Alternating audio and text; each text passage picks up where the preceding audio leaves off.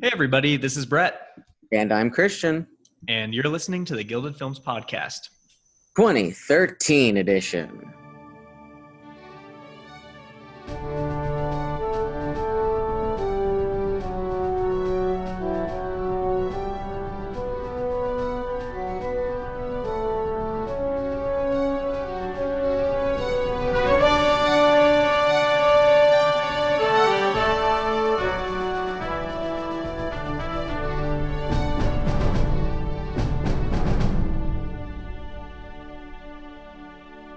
Hello, everybody, and welcome to the Gilded Films Podcast. Which picture was best? Episode.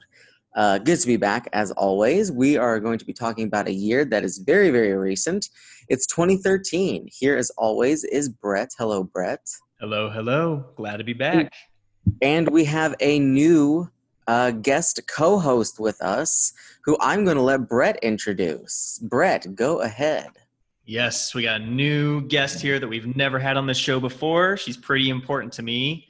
We happen to be dating, and we live together. So, Aww. welcome, Haley.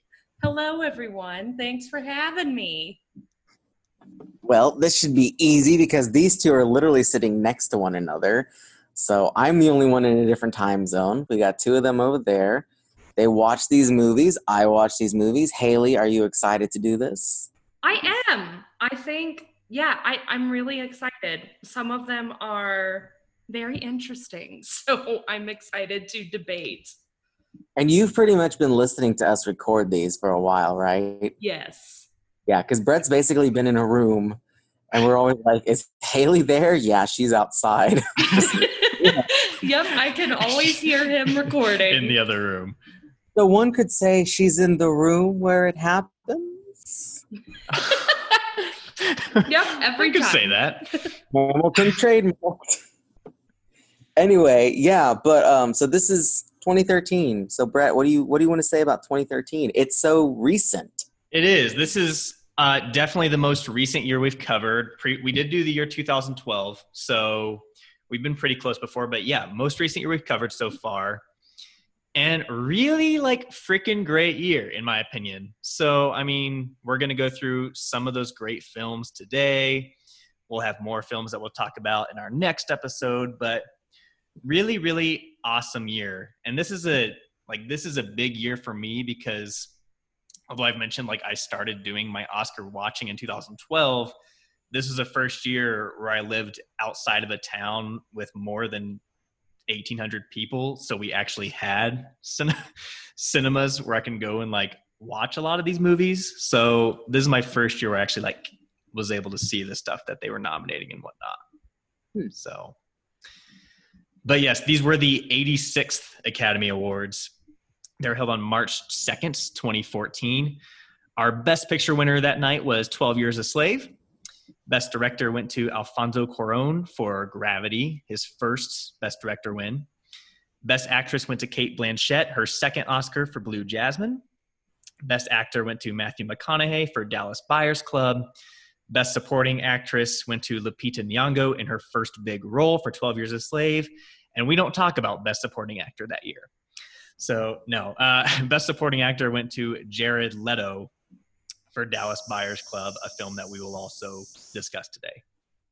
So, Gravity was definitely the big winner of the night with 7 wins.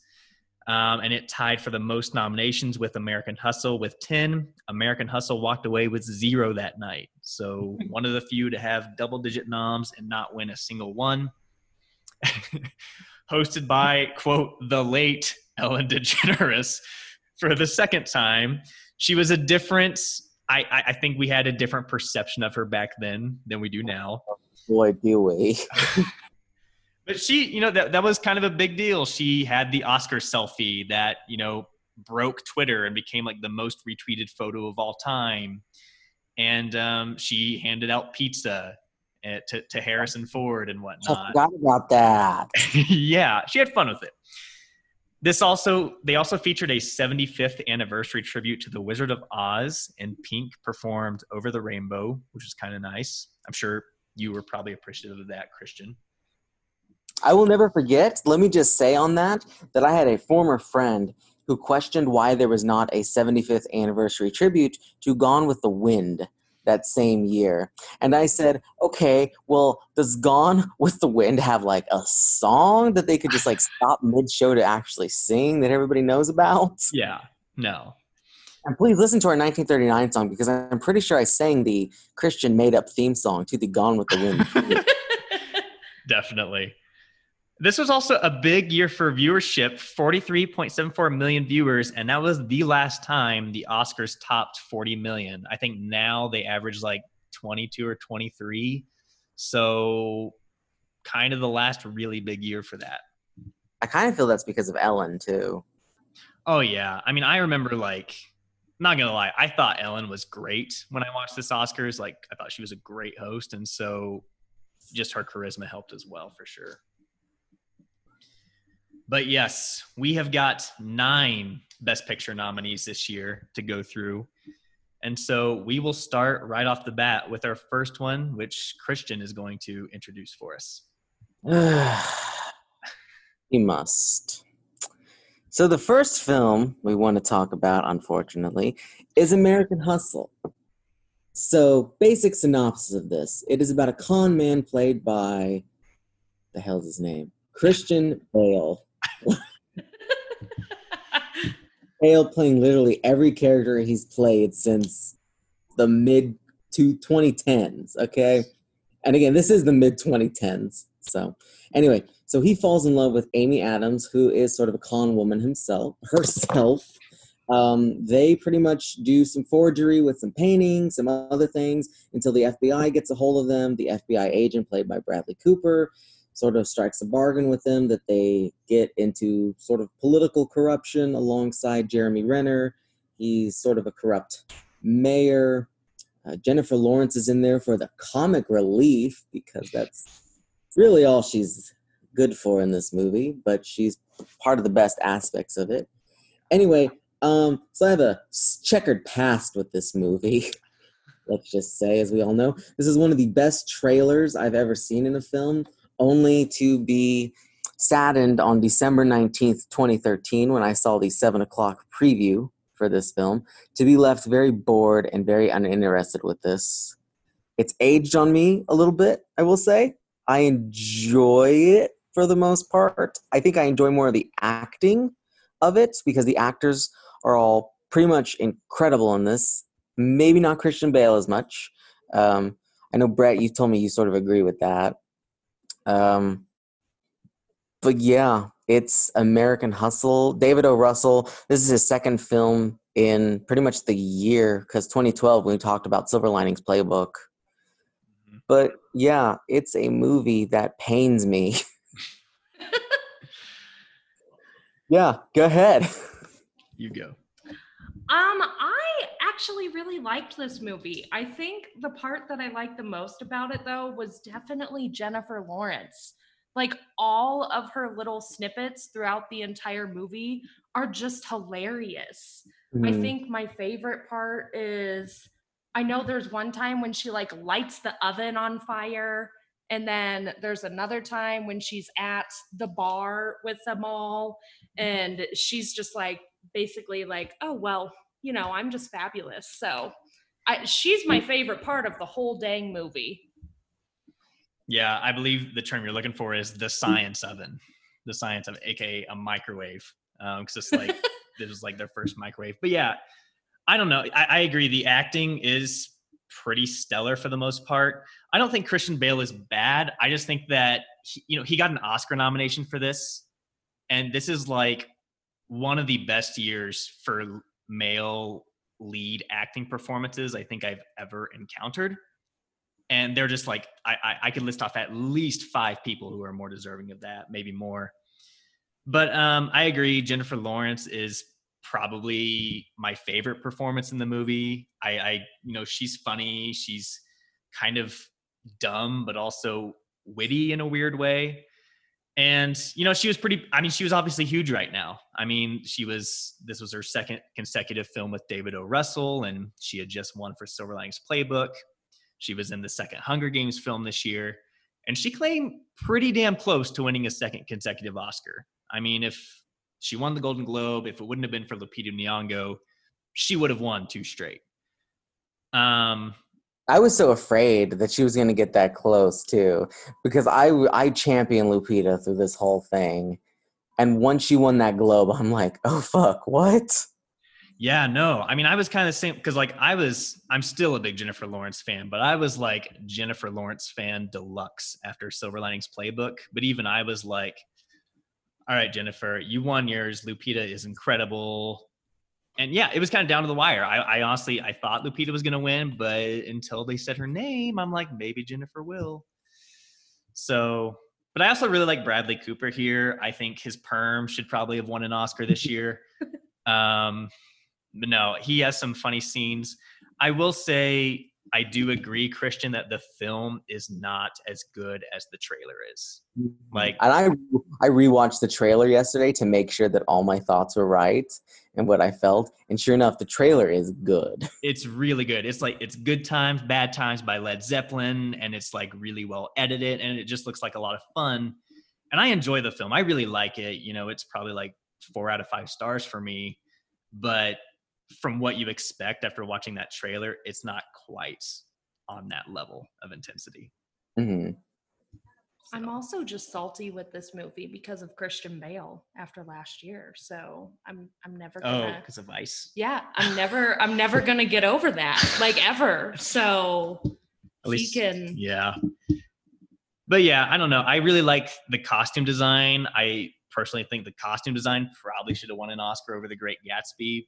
I think it's great, and you know, the editing is pretty good as well.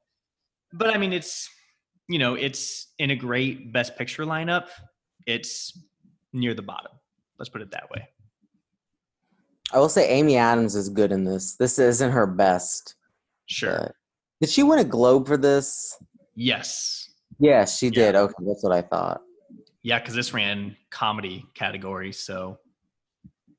And I think it won Best Comedy at the Globes. Yeah, Best Comedy Musical at the Globes. So. Okay. Yeah. But yeah. Christian, do you want to run over our fun facts real quick? Yes. And by the way, man, I should have looked at my Facebook post for this movie because I'm sure I wrote something the night I saw it.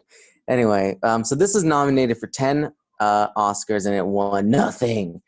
Picture director for David O. Russell, Amy Adams, Christian Bale, Jennifer Lawrence, and Bradley Cooper all got nominations. And this is the actual consecutive year that a movie got all 4 acting nominations. And it was also directed by David O. Russell. Silver Linings Playbook did that. So, you know, they had a good couple years there. Also costume design, film editing, production design, and original screenplay. Like we said, it won the Globe for comedy, actress in a comedy, and supporting actress, loosely based on the ab-scam FBI sting in the late 1970s, early 80s. Much of the film was improvised. You can definitely tell that.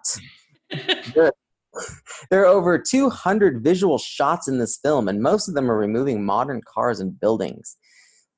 Could you imagine the budget just on that alone, though? Because it's not a movie you think, oh, how about those visual effects in American Hustle? Like, that's really weird. That's an interesting fact. Let's see. My hot take was the trailer is incredible. The movie is meh. And David O. Russell was reportedly harsh enough on the cast that Amy Adams cried nearly every day on set. Wow. That's awful. He's been accused of that before. Like, stuff has come about him over the years being very harsh on his actresses in particular. So if anybody's interested, YouTube him and Lily Tomlin going at it when he directed I Heart Huckabees. Yes. I was trying to think of who it was. Yeah, Lily Tomlin. And the biggest little fun fact that I took from this was, according to the Sony hack of 2014, everybody remembers that, it was reported that Amy Adams and Jennifer Lawrence made less money than their male co-stars, despite having equivalent time, appearances in the film, significance to the plot, and similar popularity. That is in terms of their celebrity star status. I remember when that happened. It's really those two who make this movie. Oh yeah, I mean they're definitely the top tier, and I remember when that happened, Jeremy Renner, who was like Jennifer Lawrence's co-star, was like, it's not my responsibility to look out for them and blah, blah, blah. And I was like, wow, you're kind of a douche. But yeah, I remember Jennifer Lawrence kind of making some statements about that and whatnot. So It's facts like these that make me not envy Hollywood whatsoever. yeah. I want to ask, I mean, you all, because just if you found this film difficult to follow at times, because yes. I mean, like I understood the stuff with the politicians to a degree. I didn't always understand what Bale and Amy Adams were doing with their, like, what do they call it? Their loan fraud or whatever. That could have been a little bit explained a little bit better for me, but I don't know. It is kind of interesting to follow at times. And I think that's why when I first saw this, well, first of all, I really didn't know what I was expecting. You kind of go into this expecting it to be one story, when in reality, there's like maybe 3 different plots happening. Yeah. Yeah. There's like a plot happening to each of these 4 people in this thing. Yeah. Plus Jeremy Renner.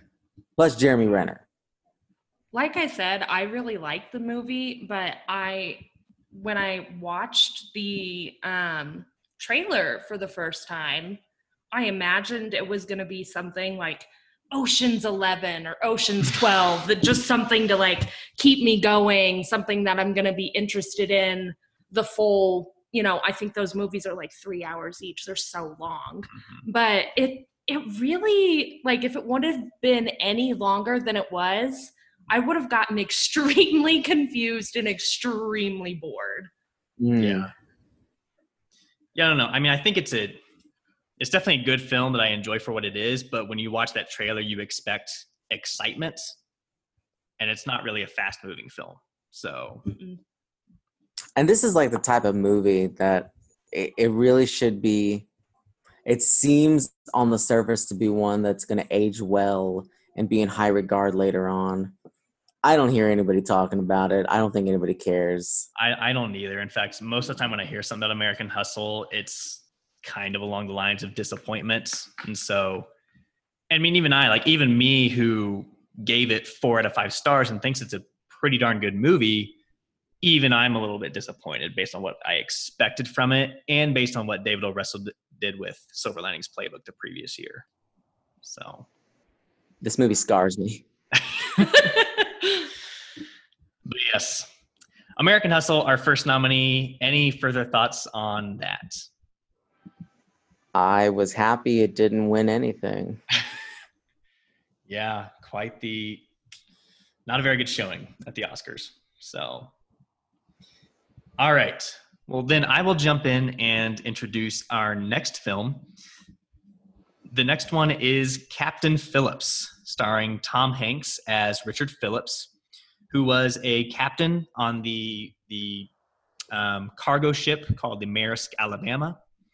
And he's it's something he does pretty routinely. He's a captain, been on a lot of trips. This took place in 2009, and he sets up on what they know is a pretty dangerous route for piracy. It goes around the Horn of Africa. And sure enough, not very long into the trip, they are boarded and hijacked by pirates from Somalia, who are led by, what's his name? Muse, who is played by Barkhad Abdi, who is kind of like Lupita Nyong'o. Nobody really knew who he was. This was kind of like his debut feature, and he ended up with an Oscar nomination because of it. And so basically it's about, Tom Hanks playing Captain Phillips, who has to negotiate with these pirates while trying to protect his crew. And things kind of go along the way. The crew kind of gets involved, and eventually he ends up basically being taken captive by these 4 these hijackers. And so it kind of follows that. The Navy SEALs get involved. I don't know if you all remember this, but I remember pretty clearly when this happens, hearing about it on the news, because it sounded like a movie. That he got hijacked, he got captured, the Navy SEALs came in, did their work, and I'm not going to spoil what happens. So I really like this movie. I remember when I first saw this in theaters, it was like one of the most anxiety inducing movie experiences I've ever had. And that is still the case watching it on our 32-inch screen TV here in our living room. I mean, I'm sitting there and like they're boarding the ship, and there's a really damn good use of the score in that like they board the ship and then the music stops and you're like, shit. And then once he gets they get in this lifeboat and you just feel claustrophobic. It's a film that really takes its time, but is never boring in the slightest. There's always something going on. Barkhad Abdi is a revelation in this supporting role. You know, he's got that now famous line, "Look at me, I'm the captain now." And Tom Hanks is great as well. Tom Hanks, he's great for the entire movie, but I still stand by the last 10 to 15 minutes is really some of the best acting I have ever seen of displaying someone who is in shock and has gone through a traumatic incident and trying to recover from it. Really great stuff. He was absolutely snubbed by the Academy, but it's nice that Barkhad Abdi got in. And yeah, what are your thoughts? Haley. I love this movie. I obviously, it's not one I think I would watch all the time because it is so anxiety producing. I don't think it's not one that I could watch over and over and over again because it just had me on the edge of my seat and so scared the entire time. I was so scared for them all. I think, Brett, like you said, the last 10 to 15 minutes with Tom Hanks, I just could not believe the acting that happened within that. It was amazing, especially as someone who has been in certain crisis situations through my job. Obviously, nothing like that, but I handle crisis situations in housing, and seeing the trauma that some of my students go through and seeing how healthcare professionals respond and they just remain so calm and collected, and then also how people actually react to trauma that happens to them. I was just like, wow, I feel like I'm on duty right now. This is like super weird. But it was just amazing. I think the other part that really just did me in was how Tom Hanks throughout the entire film, like you could tell that even though these pirates were hijacking his ship and his crew was in danger, he also knew that they really didn't have any other choice. Like this was their way of life to be able to survive and make money and provide for the people that they love. And you could tell that he was so conflicted throughout the entire film with that because he just hurt for them at the same time as being so scared of them. It was just amazing. I loved the film. I think I loved it this time too. Because I mean, I've always really liked it. Because when I remember seeing it in theaters too, and it's like being sort of on the edge of my seat. Barkhad is really good in this. Amazing, really. For like Lupita, first time acting here. You know, Tom Hanks is really good. This is like a sort of a different role for him too. But he's done like dramatic stuff before. Like we've talked about Philadelphia on this show. But like both of you, that last 10, 15 minutes is great. When he gets stuff happens, I won't spoil it, I guess.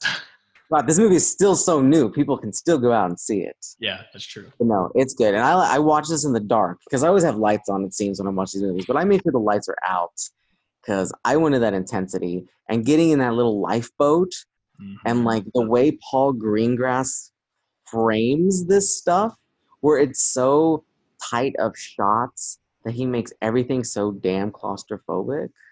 Yeah. Like, and I'm pretty sure, didn't he direct United 93? He did. Yeah, so he's good at making us all tense. Yeah.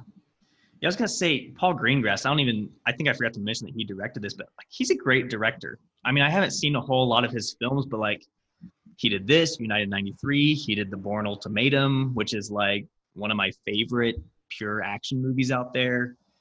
And yeah, I love Hanks, Abdi, great on their own.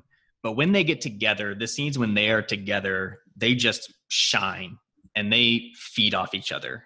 And Abdi really commands this movie in a way that you wouldn't expect for an incoming actor who's playing his first role next to Tom frickin' Hanks. I mean, he just takes over it at times. And there's a scene where you're mentioning, Haley, that it's not, the pirates are, depicted as criminals, but they are also, there's a bit of a sympathetic feel to it, I think, in that it does portray that this is kind of their only choice to make any type of living at all in, an impoverished nation and area. And Barkhad Abdi has the line where Captain Phillips is saying, you have 30 grand. Why didn't you just go? You could do something else. And Abdi says, maybe in America, Irish, maybe in America.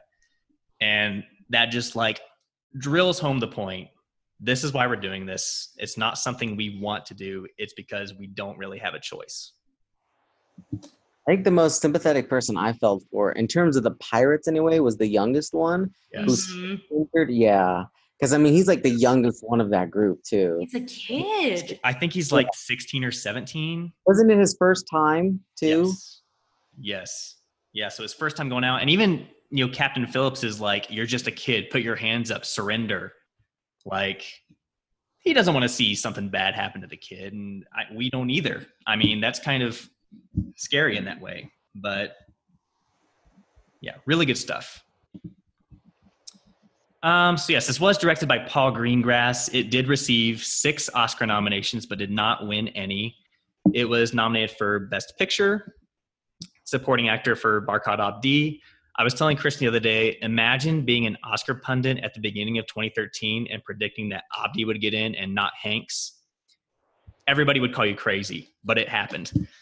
Got nominated for film editing, sound mixing, and adapted screenplay. It also, was based on. Go ahead. I just wanted to say, Barkhad won that BAFTA, if we all remember here. That's right. Yeah. I don't even think Jared Leto was nominated for BAFTA. Hopefully not. But it was based on Phillips's memoir, A Captain's Duty, Somali Pirates, Navy SEALs, and Dangerous Days at Sea. The producers actually recreated this ship and built it from the ground up by going and seeing the actual ship, which is in the National Navy UTD SEAL Museum in Fort Pierce, Florida. Talking about historical inaccuracies, some crew members who were there when the ship was hijacked claimed that Phillips was not as heroic as portrayed in the film. Surprise, surprise. And the crew actually sued Phillips, claiming he knew damn well of the dangers they were facing. Well, I mean, even in that, there's one scene in this where he's checking his email and they're like, just be on alert for pirates. Yeah. So that's what I read too, is that he knew that if he got as close as he did to Somalia, which is what it's basically that little tip point of Africa, that if you get close enough, they will come after you. Right. Yeah, pretty interesting stuff. I remember when that came out that like Captain Phillips was actually like kind of an asshole and not very good as crew, but that happens all the time. They glamorize people in movies. So not that it's right, but Greengrass saw the pirates as criminals and not terrorists specifically, and he wanted the story to feature their desperation and willingness to do illegal and violent things as part of their hopelessness of life in Somalia. And really interesting stuff here. The famous line, "I'm the captain now," was actually ad-libbed by Abdi in the role, which is impressive. That's amazing. So, but yeah, Captain Phillips, definitely worth checking out. But definitely a high anxiety film. Any other thoughts on that before we move on to our next one? I'm looking at what Barkhad Abdi has been up to these days. I'm not even joking you. It looks like he was in another film called The Pirates of Somalia. Oh my goodness. 2017. Wow. So he's just going to be typecast now, and yes, he needs good role. Like, it kills me. And Paul Greengrass is going to direct, well, this year actually, a film called News of the World with Tom Hanks. Thanks. Yeah, I'm excited for that one. Interesting. It's good. All right. Well, our next film. We're going to skip it. All right, Yeah, we don't have to talk about this one. This one's terrible. Okay, well, spoiler alert, I would say all three of us would probably say, not probably, we would definitely say this is the weakest link of this group of nominees. It is Dallas Buyers Club. Oh. Directed by Jean-Marc Vallée. This features Matthew McConaughey in his Oscar-winning role as an electrician named Ron Woodruff, who lives in Texas. He is a rodeo cowboy, and the film establishes pretty early on that he likes to have a lot of sex, a lot of unprotected sex, and do a lot of drugs as well, and drink a lot of beer and whiskey and whatnot. And so that kind of lifestyle. And this takes place in 1985, and he eventually does come down with HIV/AIDS. And so, this is a time where he and many others still were under the impression that this was only something that afflicted gay men. And so he is very homophobic himself, so he kind of refuses to believe it at first, but obviously becomes very, very sick. And what the film turns into is kind of this take on big pharma and pharmaceutical companies withholding certain medications and drugs that might be able to help people, while at the same time giving doctors meds that are pretty much proven not to work and giving those to patients instead. And so as a result, he teams up with Rayon, who is a fictional trans character, a trans woman character played by Jared Leto, who I will say is a cis man. Going to throw that out there. And Woodruff basically establishes the, quote, Dallas Buyers Club, where he sells subscriptions to HIV/AIDS patients and supplies them with medicine on a monthly basis. As a result, he kind of takes on pharmaceutical companies and speaks out against them and whatnot. And it kind of goes from there. I just want to say, they mention in this film that there are Buyers Club all over the nation doing the same shit that Ron Woodruff is doing. Many of which were established by folks in the LGBTQ plus community, may have been people of color, because people of color were also highly affected by AIDS more so than others, or specifically Black communities, and that's not addressed at all in the movie. So why the hell are we focusing on this racist, homophobic character anyway? I mean, the film, I think, is very problematic because it uses Rayon as this trans character as a way to signify that Ron Woodruff becomes more tolerant per se. And if you look this up, that's not what the screenwriters have said. He was as racist and homophobic as they come to the day he died. And so it kind of turns a not good person into a savior. And, I think Matthew McConaughey is good. I also think he's just very Matthew McConaughey. And so he lost a lot of weight for this role, and I think that's why he won the Oscar. Jared Leto is not just very problematic casting. I don't think he's good here at all. I think it's a very stereotypical performance and a pretty harmful performance. And yeah, don't like this movie. You all can have your say. I mean, it's there. It's a movie. I rooted so hard for Matthew McConaughey to win for whatever reason back in the day. It was reconnaissance. That was a big deal. The fact you said that, I'm immediately canceling this episode. So I just want to read back a little snippet of my original review of this, which was February 7th, 2014. 4 stars I gave this thing. Same. Let's see. Back in the day. Matthew McConaughey's performance is great. He's finally showing the true acting ability after years of romantic comedy leads. And similarly, Jared Leto playing a transgender friend who is perfection. Leto gives so much depth to Rayon for certain scenes, I cried. Yeah. Ask me that now, and that is some growth, because my little hot take, which is a new segment of this podcast I created just for this, is Jared Leto and I'm currently watching the Best Supporting Actor winners, the worst Best Supporting Actor winner that there ever has been. Okay? he contributes nothing to this. Again, like Brett said, very stereotypical character of Rayon. Very stereotypical to place this character in here to change the mind of this bigot, homophobic man in the span of 2 hours. I don't know. Matthew McConaughey he does nothing for me in this. I think the best character in this is Jennifer Garner's character. And that's not saying much because there's really only 3 characters in this movie. Right. Yep. And we named them all. Other than that, no. I watched this back in January because I was trying to watch all the Best Actor winners. So I didn't really want to rewatch this for obvious reasons. Yeah. But yeah. Yeah, I would agree with both of your sentiments in that it's just a terrible movie.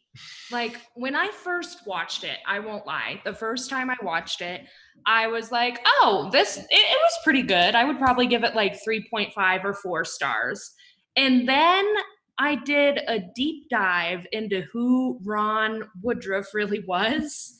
And I was just like, oh, this is like a really bad movie. Like, they did not portray this racist, homophobic white dude in the correct manner at all, which is just so disheartening to me, because if you look at the history of HIV and AIDS in the United States, I mean, that is the story of what it was, is essentially all of these people ignoring that it was the epidemic that it really was, and was not helping all of these people who got HIV and AIDS, specifically because they belong to the LGBTQIA plus community, and specifically because so many of them were Black trans folks, which is just, it makes my blood boil. I can't even with this movie. I redid my rankings the other day, and it is definitely on the bottom. Like, if there could be a bottom of the bottom, like the trash bin, but below the trash bin, that is where I would put this movie. Especially for those that watch it and have no real understanding of what actually happened with HIV and AIDS and how that has impacted the LGBTQIA plus community and Black trans folks. Because, I mean, if we look at the US right now, there are so many people that have no idea, and they're never going to have any idea because they don't care to do any research. So movies like this just make my blood boil, because it makes stuff like that even worse. Yeah, I mean, that's the thing. I mean, like, you know, movies are often not historically accurate. This is not a documentary, but this one is particularly harmful in the inaccuracies it presents. You know, and I don't want to paint it as if the movie treats Ron Woodroof like a saint, but it certainly portrays him as a character that does grow and becomes more aware over time. And that's the thing, like, I would love to watch a movie about a buyer's club somewhere. You know, they talk about how there's these in California, New York, and I just don't want to watch the one that Ron Woodroof set up. You know, there's no need for it. So I'm just over here reading the Wikipedia article about all the making of this film and stuff. Yeah, not good. And Christian, you did mention that, like, Jared Leto was the worst supporting actor win of all time. I will say, I haven't even finished that yet, but he's down at the very bottom. Well, I looked at my ranking today, and I've only seen like 30 supporting actor wins, and he is at the very bottom of mine as well. So not a good win, especially when like people like Barkhad Abdi are right there. So I mean, his win is weird. I don't know what. There's so many things that irks me about it. Like, I can understand McConaughey's win because it's like, oh, he's doing this dramatic role. Like I said in my original review, he's no longer doing these rom-coms anymore, these action adventure movies. He does, like, look at this. It's a transformative role, which, as Brett will always tell me, that's what they love, the Oscars. And then you have Jared Leto, who contributes nothing to this movie. No, not at all. And he was like, it wasn't a surprise. Like, we knew damn well he was going to win going into Oscar night. I mean, for the most part, he was winning all the awards that season. And so, And also, like, Matthew McConaughey is a good actor. If you watch, like, the first season of True Detective, that's my favorite McConaughey performance. If you watch Mud from this year, he is really good in the supporting role in that movie. And he's okay. I like him here. He's good, but he's not Oscar level for me, per se. So I'm reading this one little snippet about Leto from Times. You can tell I hate Leto in this so much. But can I read it? yeah, go for it. Go for it. From Times, Richard Corliss noted Leto captures the sweet intensity and almost saintly good humor of a glamorous, poignant, and downright divoon creature, a blithe Camille who may surrender her health, but never her panache. That is so fucked up. I have no other words. People went for it. Voters went for it. I can't. Anyway, this did win, of course, Best Actor and Best Supporting Actor. It also won Best Makeup and Hairstyling, which I don't have a problem with. It won 3 Oscars. 3 Oscars. It was nominated for 3 more: Best Picture, Best Film Editing, and Best Original Screenplay. The script was in development since 1992, which is around the time Woodruff died, I believe, when a magazine article was written on Woodruff and the Dallas Buyers Club. Became just the 5th film ever at the Oscars to win both Best Actor and Best Supporting Actor. Some others that were considered for the role before McConaughey were Woody Harrelson, Brad Pitt, and Ryan Gosling, which is very interesting to think about. I'd actually like to see Woody Harrelson in this. I think that's who I could see, you know. But McConaughey did lose 47 pounds for this film, which is a big reason he won. Same with Leto, who lost 30. And like we said, Rayon and Dr. Eve Stacks, played by Jennifer Garner, were entirely fictional characters. And the medical treatments and drugs that Woodruff promoted were not as effective as portrayed in the film. Makeup budget only cost $250, and it still went on to win an Oscar. And of course, once again, Christian's hot take that this is the worst winner of Best Supporting Actor ever. I ain't even done watching them all. But yes, Dallas Buyers Club. We would not recommend it. Terrible movie. If you're a completionist like us, check it out. Otherwise, probably not worth your time. All right. Any further thoughts before we get on to our next one? I will say the one thing I wish I know how to do is how the hell do you lose 47 pounds for a movie? I would like to know how to do that, but I think it's fine. I think it's really, it's very unhealthy, obviously. Jared Leto, though, he seems the type to go out into like the desert and not eat for 40 days. Oh, yeah. What? Look at the stories about what he did when he was taking it to Joker first. He like sent people dead cats and shit. Like, it said in the reading the Wikipedia article that he did not break character for like the 30 days that they filmed this. Wow. It's ridiculous. Anyway, Christian, I'm sure you're very excited for our next one, so go ahead and take it away. This is the only movie that exists. Okay. So the next film is Gravity, directed by Alfonso Cuarón, and it is about, there's more, but pretty much 2 astronauts, Dr. Ryan Stone, played by Sandra Bullock, and Matt Kowalski, played by George Clooney. They're doing a spacewalk.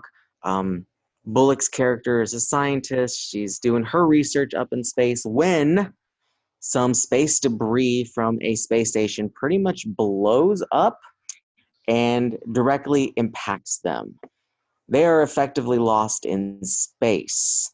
They have to find their way to a very nearby space station, very limited oxygen for the both of them.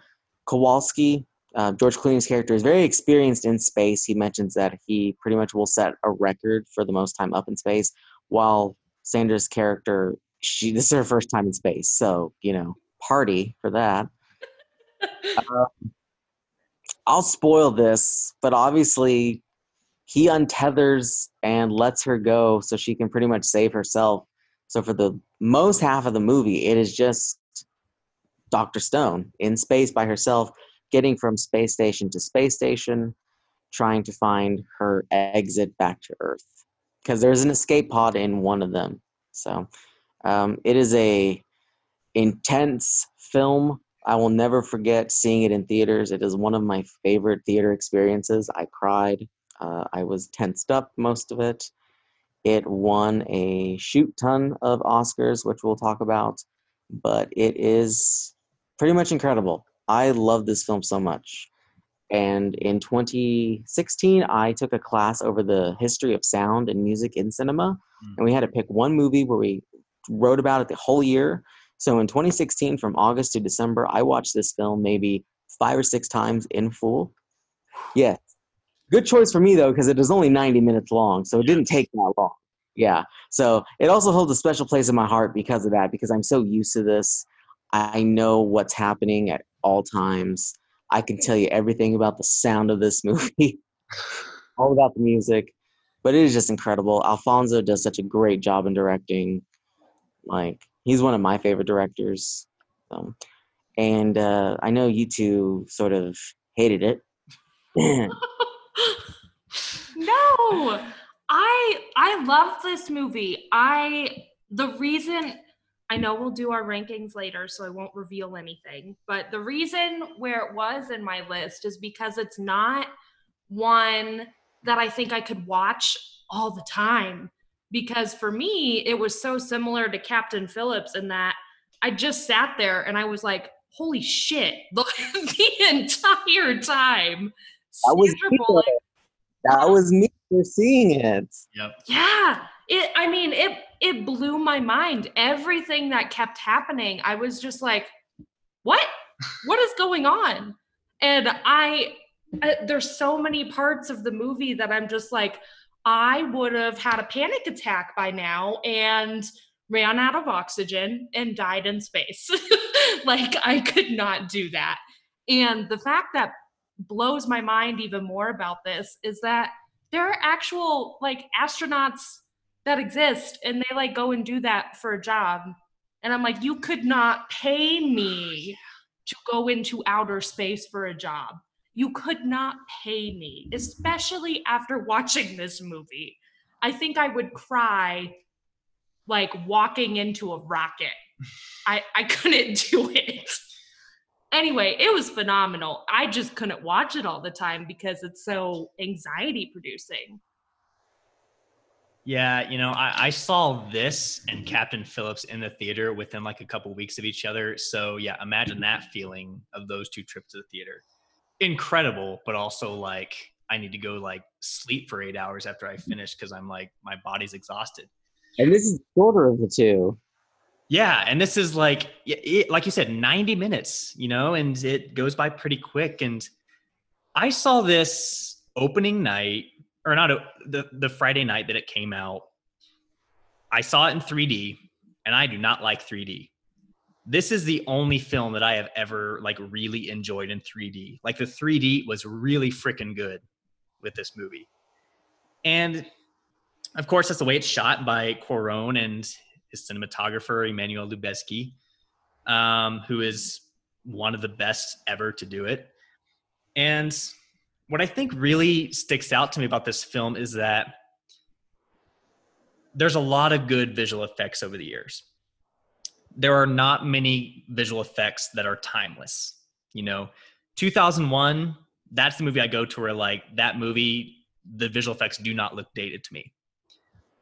I don't think the visual effects of Gravity will ever look dated to me. It looks so real. It's amazing. It's some of the best visual effects ever.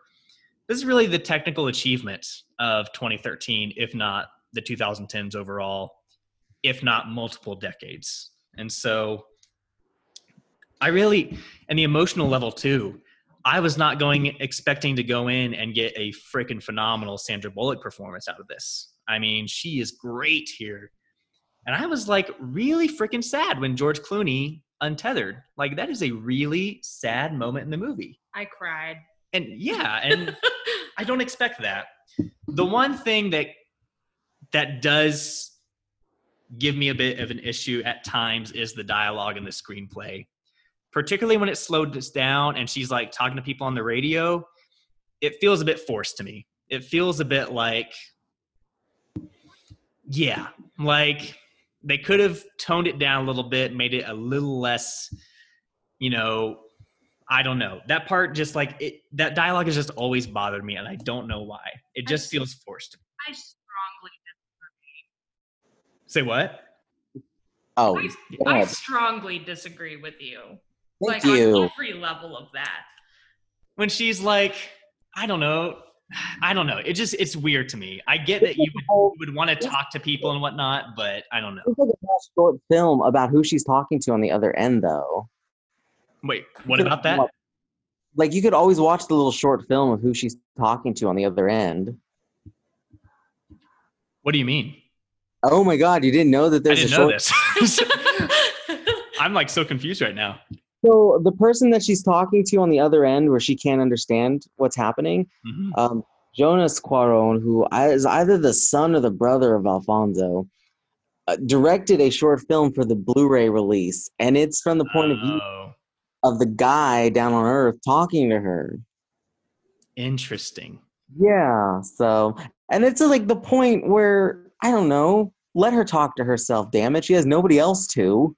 I get it. No, I get that. Like the talking, it's just the dialogue feels like it could have been. I think they focused so much on the other aspects that the dialogue was less important. And so I don't know. It's a great film.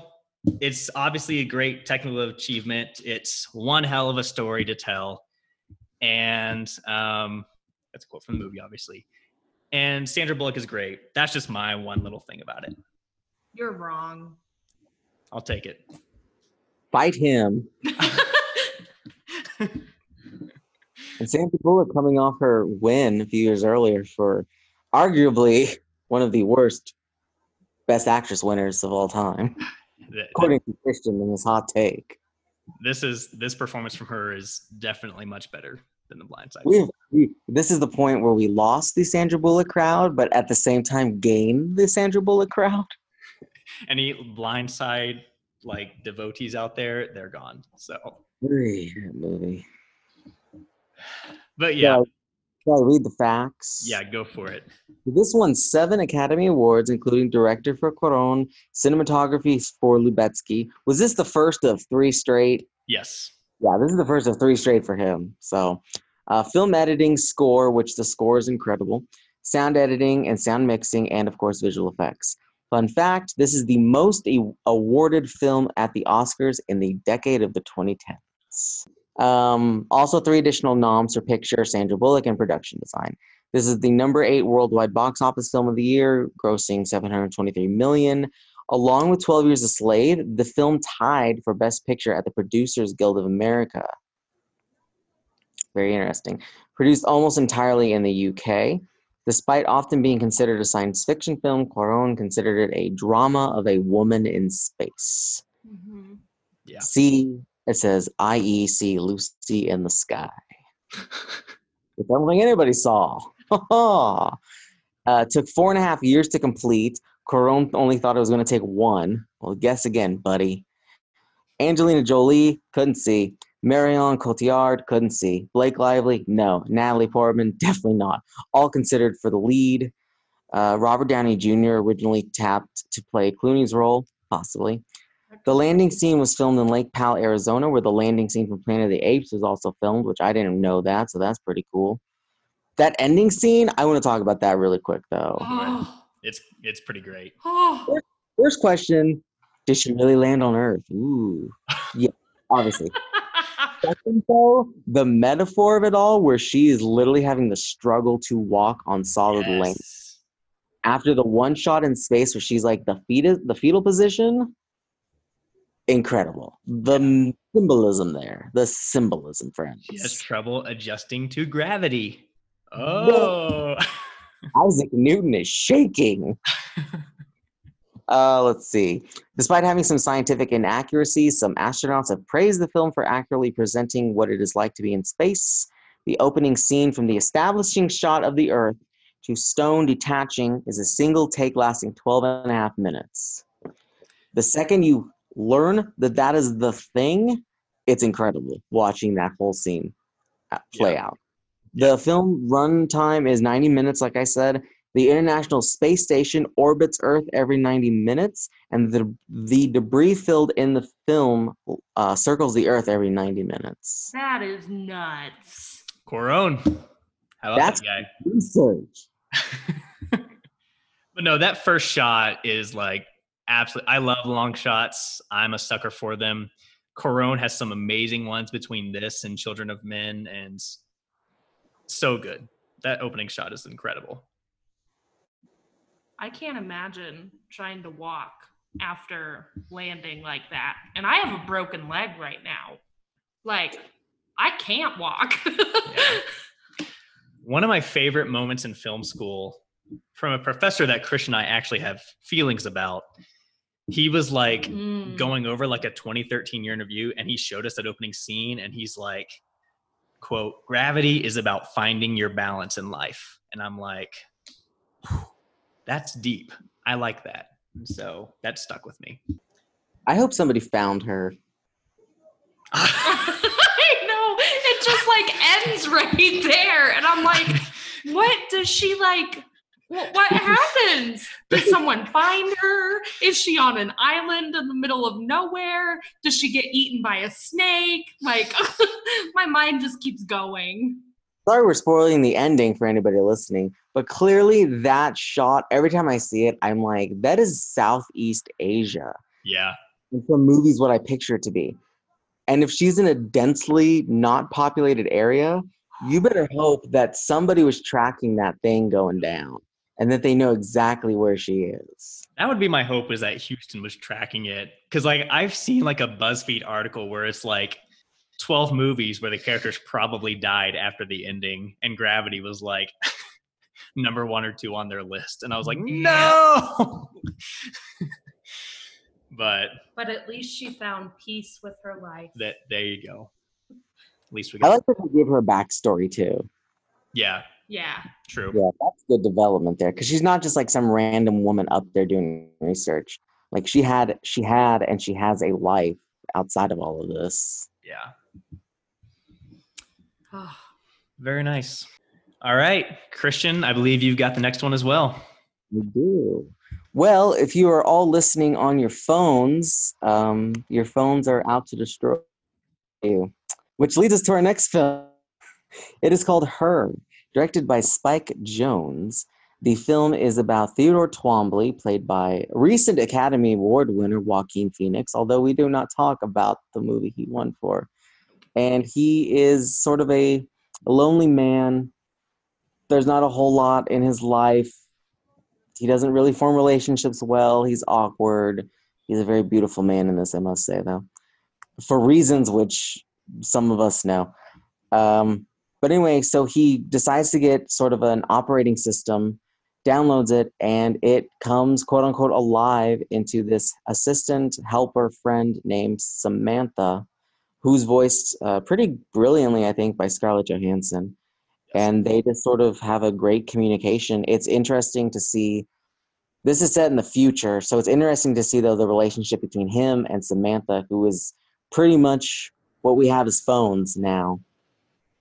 But no, their relationship develops in sort of an interesting way. They get very, very close for it being a computer. And yes, he, likes to get choked with like a dead cat or something like that. But no, this is a great film. I like it. It's very somber for it being a film that at the heart of it, I don't know. There's so much going on in this film, though, that you can think about. It's like you're lonely and you finally find that one person who can help you, but you can't really get them. And in this case, because she's an operating system. Yep. He has his own past issues with a former wife who's played by Rooney Mara. Joaquin and Rooney Mara became very close on this film, and now they're having a baby. Yep. But yeah, Her is a great film, I will say. And Joaquin Phoenix he looked good in this.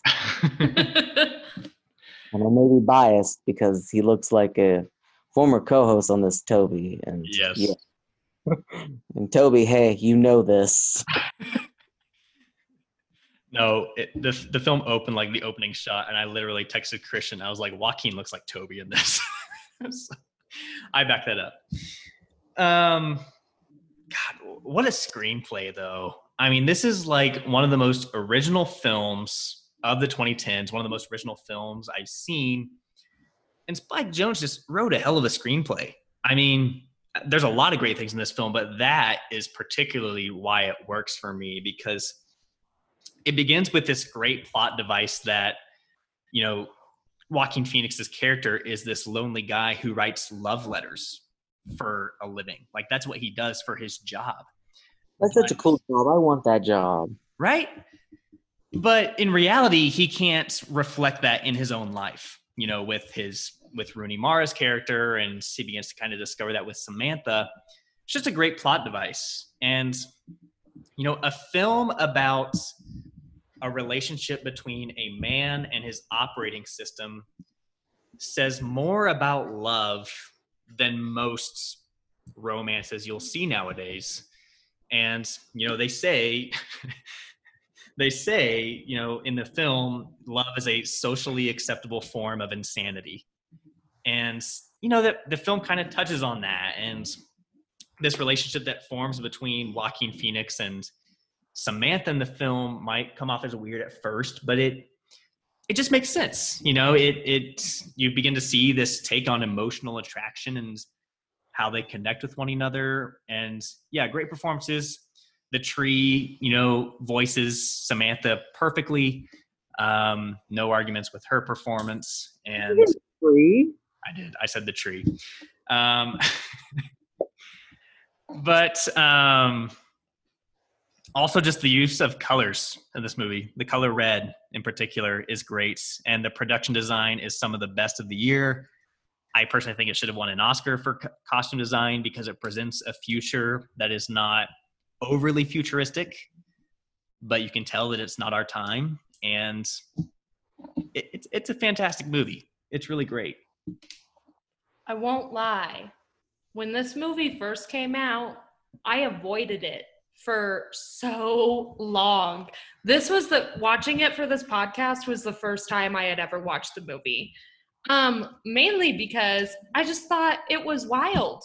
I was like, who falls in love with their operating system? Because I just kept thinking of like Siri on my phone, and I was like, no, I'm not gonna fall in love with Siri's voice. That thing can't pick up what I'm saying half the time. And it just felt weird to me. I was like, this is gonna be a terrible movie. This is not gonna be a rom-com. It's gonna be horrible. And I watched it. It's one of my favorite movies. I love it so much. It's phenomenal. It's probably one of my favorite rom-coms now. Say what you will if you think it's a rom-com or not, but I personally think it is. And it's wonderful. It's so sweet. And it also makes so much more sense now that I know the operating system's voice is Scarlett Johansson. Who would not fall in love with Scarlett Johansson's voice? Like, it's true. Say what you want about her, but her voice, damn. Just saying. Yeah, it does have those. I was surprised this watch on the moments of comedy that are in it that are pretty funny. You know, in particular, this like the video game with the little oh my God. creature who like cusses out Joaquin Phoenix. My face. That scene is so funny. Spike Jonze's voice too. It is. I forgot about that, but yeah, it is. But yeah, it's also really funny that Spike Jonze had a cameo role in The Wolf of Wall Street, which we'll get to later. So he was all over the place this year, and he hasn't done a feature film since, I don't think. So has he? I don't think so. I think he might. Well, because he's also like a music video director too. Yeah, I think he's done quite a few of those. But Spike, come this back. movie hits me so hard just because my personal life, most of the romance that I've had has been through my operating system, through long distance texting. Yes. So I'm always connected to this. the feelings of loneliness, especially a lot of the times. Yeah. It makes sense in ways that you wouldn't expect. And it's really interesting if you watch the crowds in this movie, because when he's walking through the crowds, they are all attached to their phones. And so it's a nice, interesting statement. And, it becomes revealed that these operating systems and these human relationships are becoming common, and it just works out pretty nicely. I also like the ambiguity of where this takes place. True. I'm not sure if they ever say it, but it feels like it takes place in Tokyo. Just because of like the moon. Like, it could be in the moon for all you know. It feels like it takes place in Tokyo. It does. And it feels like it takes place in like San Francisco when they go to the beach. Yeah. That's a great point. I hadn't thought about that. Like, I don't know if they ever clearly state where they are, but it could be anywhere. Maybe it is the future. Maybe they can teleport. So they're just everywhere at the same time. That'd be cool. Yeah. Christian, do you want to go over the fun facts? Yes. I just want to say, do you remember, though, when we could ask Siri? I don't want her to go on right now. Okay. My phone right here. When we asked, who, about Samantha, and she actually responded. And she was like jealous. Like, I don't talk about her. Yes. Yeah. And when I watched this, I tried to do that to see if it could remember, and it didn't do anything. Oh, damn. Yeah. It would have been fun, though. So this was nominated this won for Best Original Screenplay for Spike Jonze, and it was nominated for 4 other things: Best Picture, Best Score, Best Song for the Moon Song, and Best Production Design. The production design was great. So it was filmed in Los Angeles and Shanghai. Again, though, it goes so far. Let's see. Voted the 84th greatest film since 2000 in a 2016 BBC poll of critics from around the world. Jonze was inspired after reading an article about a site where users could have instant messages with AI. Carey Mulligan was originally cast in the role played by Rooney Mara. This is the biggest fun fact right here. Samantha Morton, who's an actress, was originally the voice of Samantha, being present on set every single day.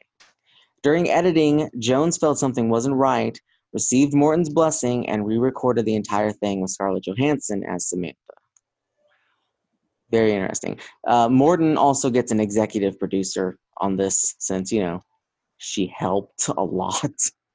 Steven Soderbergh assisted with cutting the film's length and eliminating unnecessary subplots. I think I read the first cut of this was maybe near like 2.5 hours, which, yeah.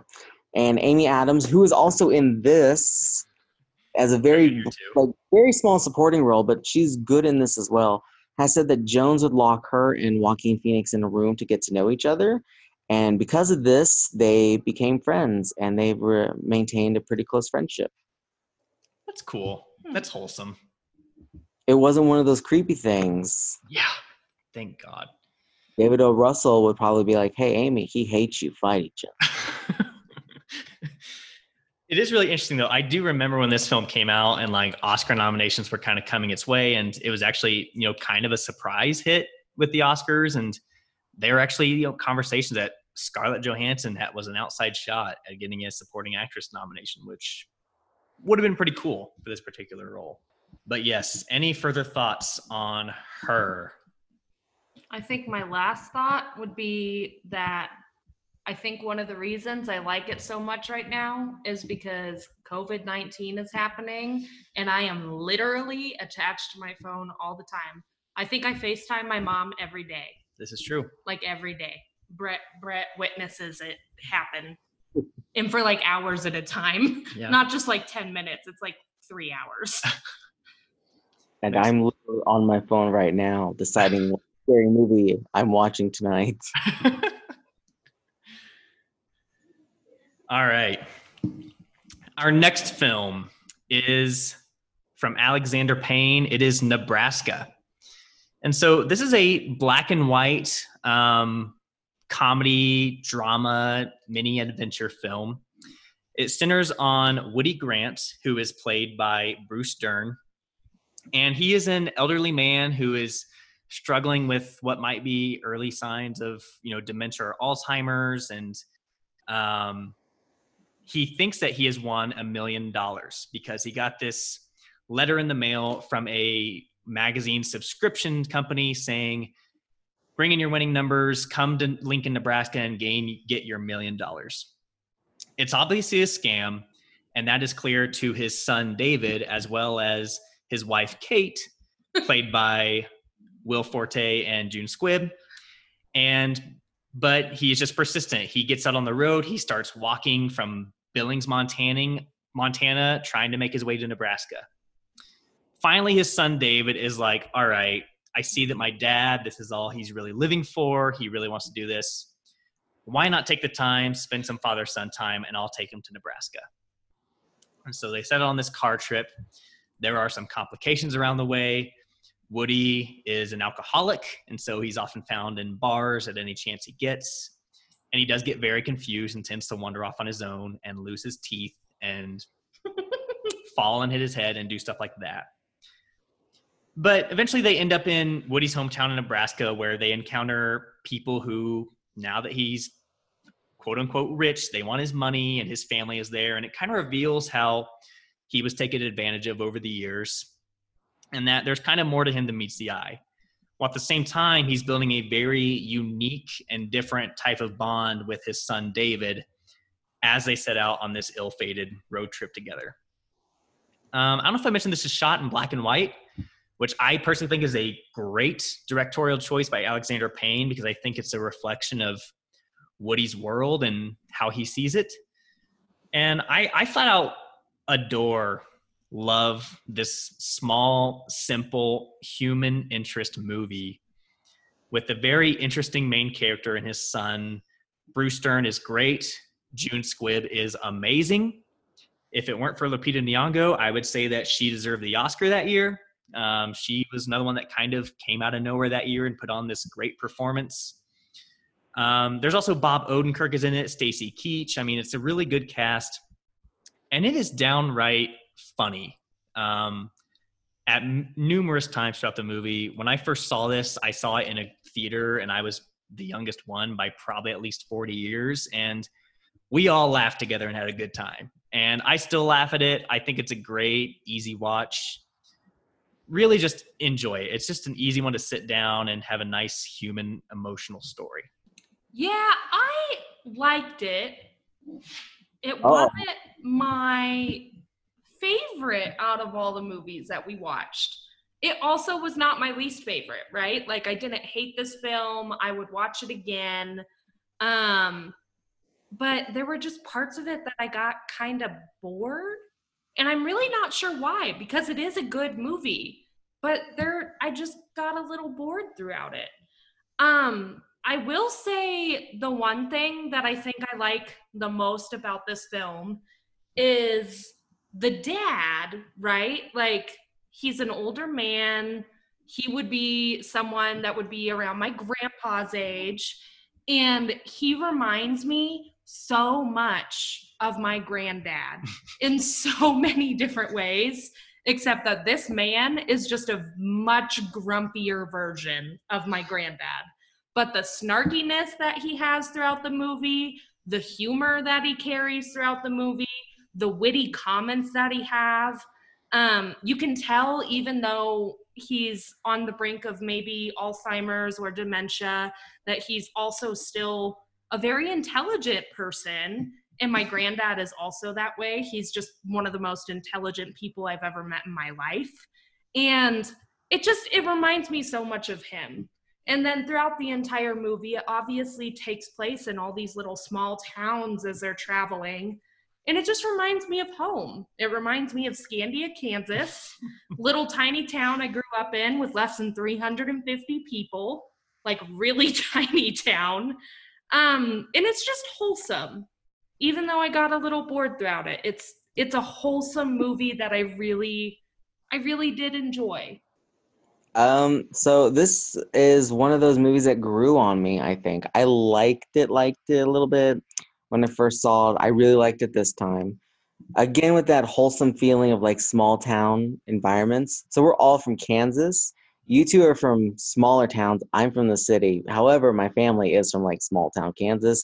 So I sort of feel that sense, especially like when the family in this come together and they all want something out of Woody from that money that he's supposed to get. I'm like, that's my moocher uncle who doesn't listen to this podcast, so he will never know I said that.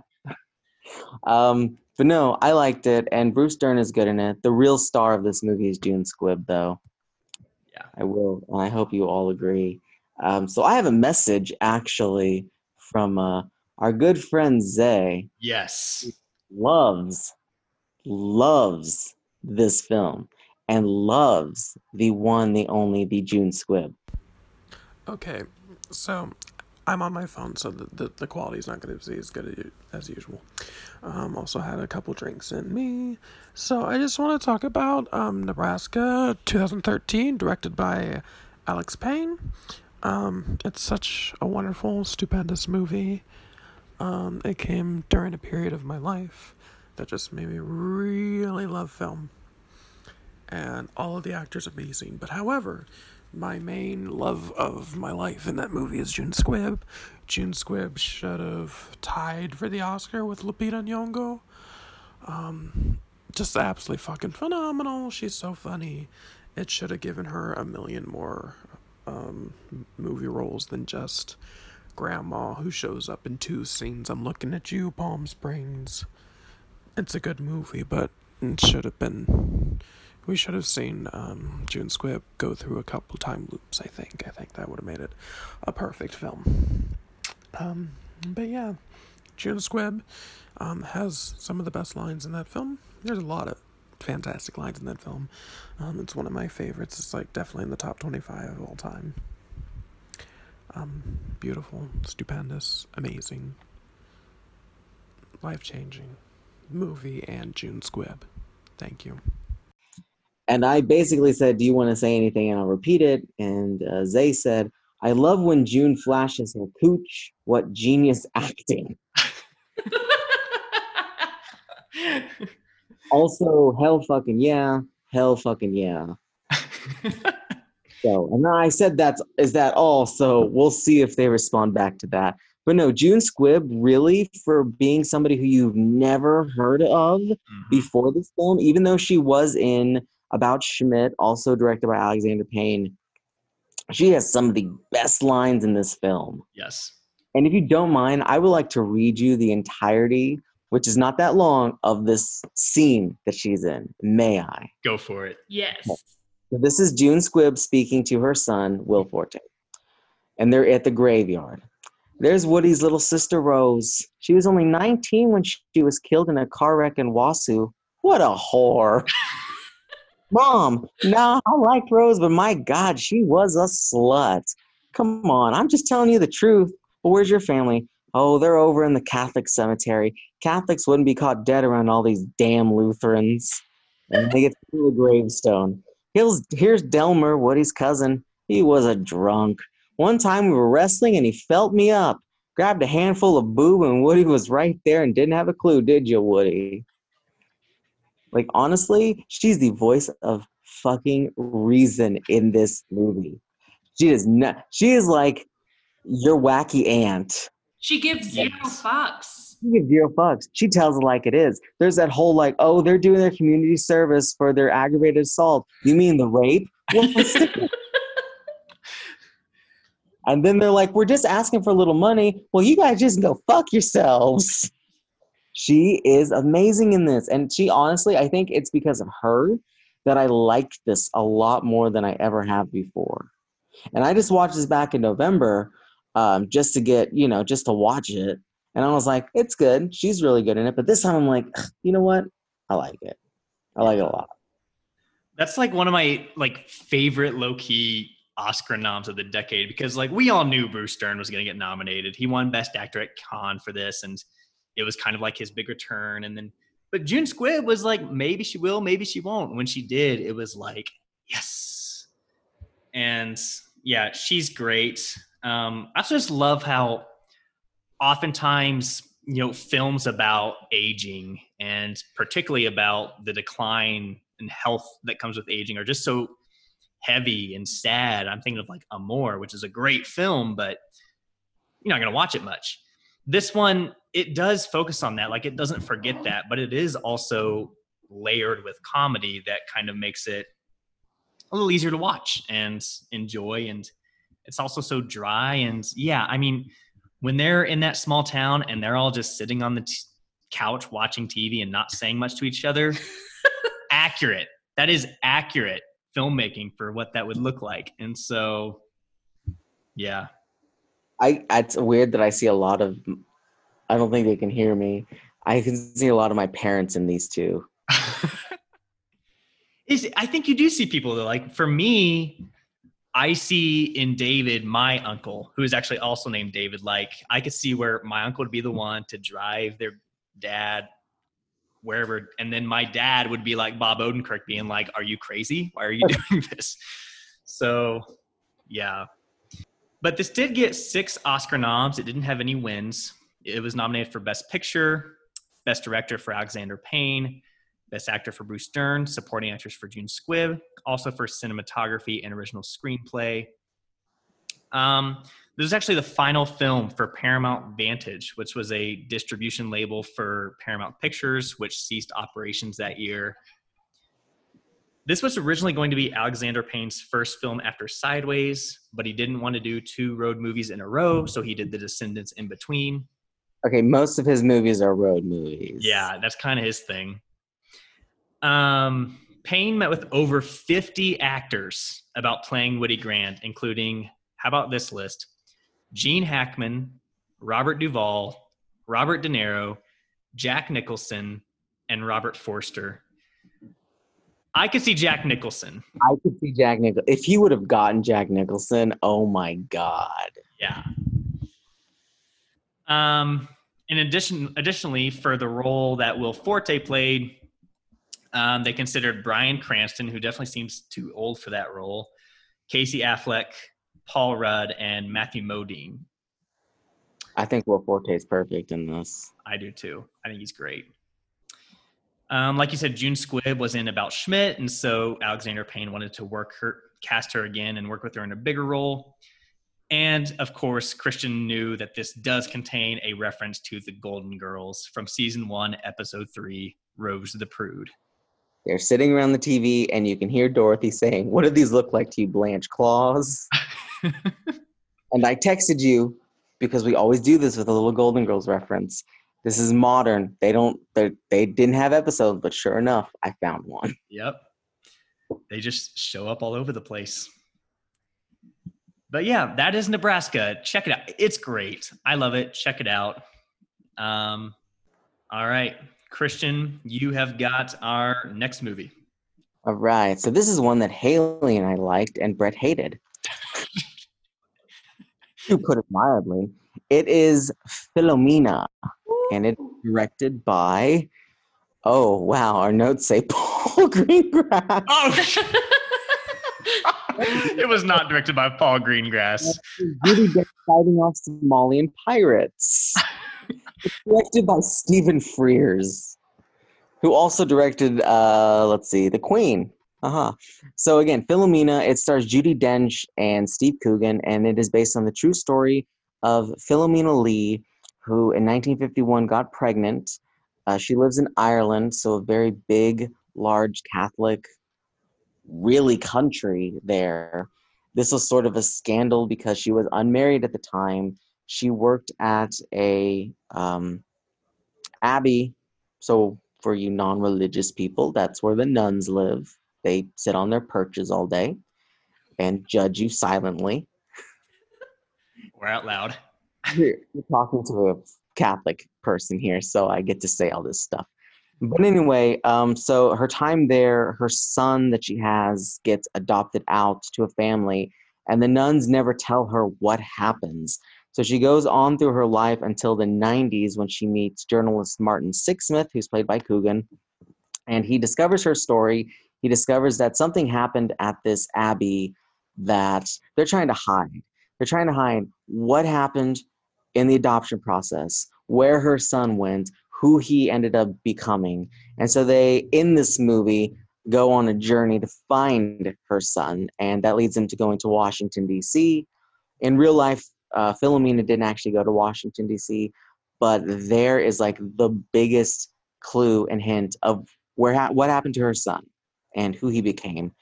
I really enjoyed this film a lot. I think it's worthy of its Best Picture nomination. Call me crazy.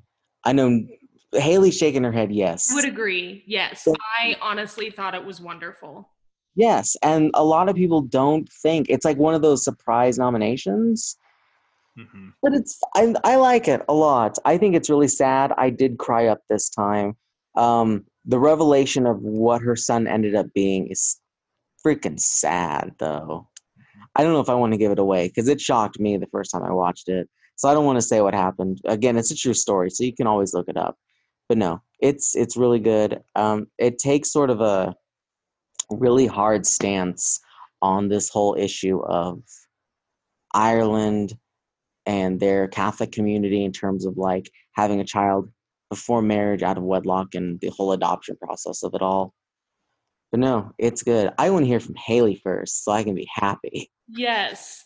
No, so this movie, when we first sat down to watch it, I didn't think I was going to like it because Brett kept telling me, well, I mean, it's fine. It's fine. It's not that great. That was literally his response. It's fine.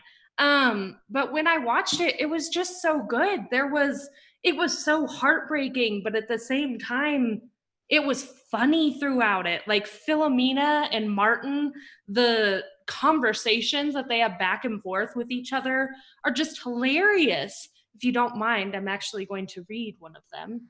Okay. But Philomena is telling the story of how she had her son and whatnot to Martin and how it all happened. And she goes, and after I had sex, I thought anything that feels so lovely must be wrong. And Martin, being the blunt person that he is throughout the entire film, just goes, fucking Catholics. I don't think I've ever laughed so hard. It was just funny. Like she's just a sweet, wonderful person who, even after all these terrible things have happened to her, just is optimistic and still finds so much joy in life. And Martin is like completely opposite. Martin is like, no, this is terrible. This is horrible. This is fucked up. I'm going to figure this out. And it's just the most like ironic pairing that you would ever see. And it's fabulous. I just think it's wonderful. And I also think I don't want to spoil anything for people, so I won't go too much into it, but it really gets into Catholicism and religion and how judgmental religion can often be towards people when they're just trying to survive. And me growing up in the religious family that I have and growing up from a very religious area and still having those religious ties and watching everything that happens now, I just think even today, it's so relevant. It's so relevant to what, you're taught as a child in being what religion is supposed to be. And then it just ends up being this very judgmental, harsh reality for so many people. Obviously, it's not like that for everyone. Some people have really great experiences. And like, it can just be harsh. I think it's such a true testament to what people go through when they're trying to follow Christ and believe in religion and have that community and then end up getting judged if they make a mistake. And that's not how it should be. So I just think for me, it really hit home for some things that I've experienced and for things that I've watched my family experience and things that I've watched my mother experience from the religious community that we belong to at home. So I really enjoyed it a lot. And you? Brett Doze. It's fine. It's good. When I first saw this in like 2014, I didn't like it. So I at least like it now. I definitely see the appeal of it. It is very sad and but also very charming. I do think Judi Dench is really good. It's good Oscar bait. It is definitely good Oscar bait. Yes, I do think Judi Dench is really charming. I have no problem with that Oscar nomination for her. In fact, I think she should have had 2 in a row with this and Skyfall. But I don't know. I think, it starts out and it kind of has this interesting flashback structure where it's showing her in her time when this actually happened to her at a young age. And I wanted, that was so interesting to me, so that when that ended, I was a little bit sad to not continue that line of the story as well. And so I also really like Steve Coogan here. I think he's a great actor, kind of underrated. I think it's a little bit harsh on his character. I think he is likable in a sense, but he is a skeptic, and he talks so much about how wrong this is. And he's right. This is some messed up stuff, what happened to Philomena here.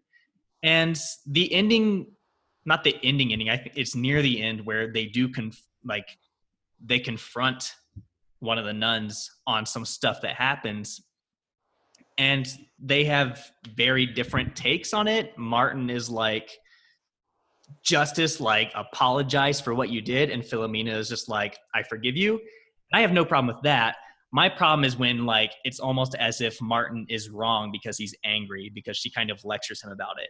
But no, there are plenty of cases in movies where there are angry white men and they're, toxic masculinity, and it's a problem. Martin has every right to be angry about this, as does Philomena. This is some messed up stuff, and I don't think he's wrong for that, particularly. So that was my little spiel rant on the ending. But overall, I do love them. Don't love it. I enjoy the movie. I enjoy the search for her long lost son more so than the interaction between the two of them, though both work just fine. And the revelation of who her son was is very interesting. It's also very interesting that, Philomena Lee, it's her own unique story, but this is something that happened to a lot of women. And it kind of makes a case of that. And so I think it's good that this story was told, and glad it got some attention for it, because it was definitely a surprising Best Picture nominee. But for me, it's the definition of solid. I would disagree with you about the ending. Really? Oh, okay. To a point. I think when something like that happens to you, or even a trauma that happens to you, anything like that, you have the right to obviously react however you want. And I don't think Martin was wrong, but I also don't blame the movie or Philomena, for that matter, for kind of scolding him for reacting the way that he did, because it's her own trauma that she experienced, and she's decided to make peace with it and to let it go. And she's just it just chill out, bro. That's basically her reaction. Mm-hmm. And I don't blame her for that, because it's her own trauma. I wish it was more pointed, though, because she doesn't get mad at him for his outburst. She gets mad at him for being angry specifically. And so if she had said, you shouldn't have done this outburst, I'd be like, I get that. He probably could have toned it down a little bit. But she specifically says, I'm not going to be angry like you. And so that's where it kind of differs for me a little bit. Well, it's also I don't know, she most likely wanted just to talk to that nun, while he just goes in there and starts hitting and berating on her. Yeah, he says something. He doesn't hit her. No, but he says something about wanting to knock her out of her wheelchair. He's like, I hope Jesus knocks you out of your fucking wheelchair and you never walk again. His words. Yeah, no, I wouldn't mind Philomena. I get up being upset with his method. Yeah. I don't agree with being upset that he was angry, because this is something to be angry about. Okay, yeah, this is what he says. So the nun says, the Lord Jesus Christ will be my judge, not the likes of you. And Martin says, really? Because I think if Jesus were here right now, he'd tip you out of that fucking wheelchair and you wouldn't get up and walk. Is he wrong, though? Is he wrong? Hey, I would react if I was Philomena's friend through all of this. I would probably react the same way as he would. Same. And again, it's weird how we're giving this so ambiguously on what happens because you have to see this to understand what's happening. And I don't really want to spoil it because it's good. It's a great film. Yeah, and especially learning about what happened to him, what her son, who he became. Yeah. Do you want to go over our fun facts there? This is our most hotly debated movie right here. Wow. It is. Of all the movies, it was Philomena. And I don't dislike it, but Yes, you do. It's fine. it's fine. It's My name's Brett Doze. It's fine. 3 out of 5 stars. 4 Oscar nominations for picture. Judi Dench got herself an actress nomination, score, and adapted screenplay. This was the runner-up for the People's Choice Award at the Toronto Film Festival, based on the book The Lost Child of Philomena Lee by Martin Sixsmith. The real Philomena works as an advocate these days and spokesperson for adoption rights. She helps other people who have gone through the same experiences she has. Kyle Smith of the New York Post accused Philomena of being a, quote, boring attack on Catholics. He had also accused other Weinstein films of being anti-Catholic. That should focus on Weinstein there, Kyle Smith. Okay. I'll have to think about that. Philomena Lee did not actually go to Washington, D.C. with Sixsmith. Okay, small spoiler alert. And her son's partner, because he was gay, was actually very keen to meet her rather than hesitant as he is as portrayed in the film, which I was surprised they portrayed him as hesitant, because wouldn't she want to be like, oh my God? Yeah, I didn't understand that creative choice either, but Yeah. A lot of the home movies in this were actually of Philomena's actual son that the producers were able to obtain. And sister Hildegard McNulty, who I'm pretty sure is the one that Haley has referenced in where she hopes Jesus gets her wind knocked off, actually died about 9 years before Sixsmith began working on the story. Mm-hmm. But I could see why they put her in there, because she's sort of the whole reason that Philomena has a story. yeah, Yeah. definitely. I really disagree with one of those fun facts. I Which don't one? think it's an attack on Catholics. Oh, I don't either. I really No. don't. Like the boring attack on Catholics, I think that's a really cheap shot. Because if you follow Philomena throughout this Mhm. entire story, it is very apparent that she is a devoted Catholic, believer of Jesus Christ, believes in forgiving people, believes in believing the best in people.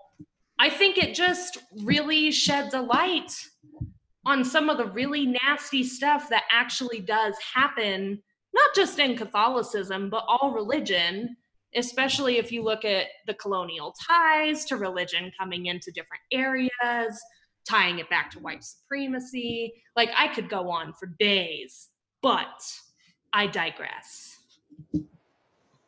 Yeah, no, I specifically put that in there because I think it's a terrible criticism of the movie. And yeah, like you said, Philomena is a very devoted Catholic throughout the film, despite what happens to her. So, yeah. But yes, Philomena, any more thoughts there before we move on to our penultimate movie? The best line in this movie is, we could either go look at DC or we could watch Big Mama's House. That is very funny. It's a good line. It's like, it's Martin Lawrence dressed up. Yeah, that is very funny. All right, well, we have just 2 more films left. And our next to last movie is Before we get to this one, let me just get my Quaaludes and my speed and my cocaine. Oh my God. That's only like a fourth of the way to what Jordan Belfort would be doing right now. So, but yes, our film is The Wolf of Wall Street, which was Martin Scorsese's directorial effort from this year. And so this film follows the story of Jordan Belfort, who is played by Leonardo DiCaprio, and he is a bad person. So basically, he shows up to Wall Street as a young guy just out of college and really wants to make it as a stockbroker. He gets in with a big firm that's run by Matthew McConaughey, also in a better performance here in like 10 minutes than he is in Dallas Buyers Club. And he kind of learns the ropes. And then bad stuff happens on Wall Street. The firm gets shut down. And so he has to start basically from the bottom, not the bottom, but the bottom of the stock market game up to the top. And he does so. And he begins his own company. He teaches these guys how to basically convince people to throw away their money, and commits a lot of fraud, does a lot of drugs, has a lot of sex, particularly with sex workers throughout the film.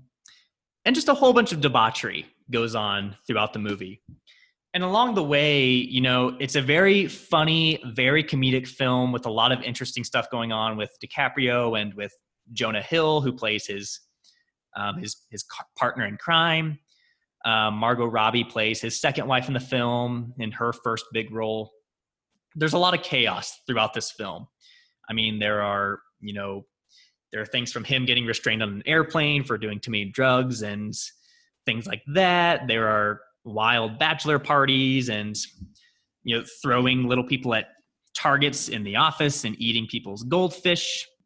But at the same time, we're learning more and more as this goes along about how the feds and the FBI are tracking Belfort and plan to arrest him for committing these crimes, fraudulating people on Wall Street, basically screwing them out of their money while it all goes into his pocket.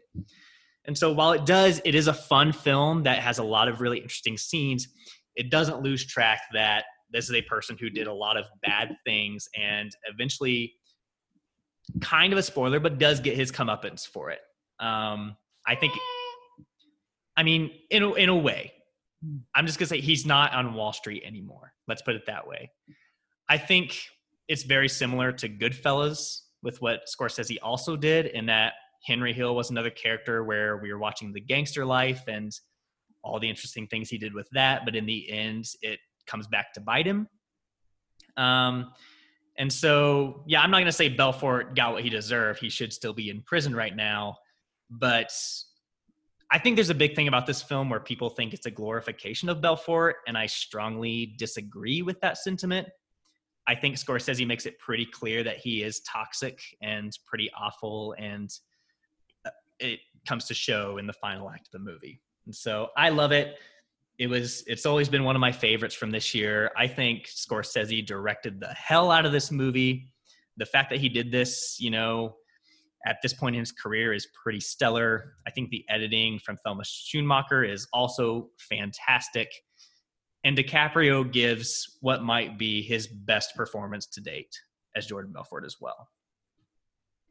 Take it away. This movie is phenomenal. This is my favorite.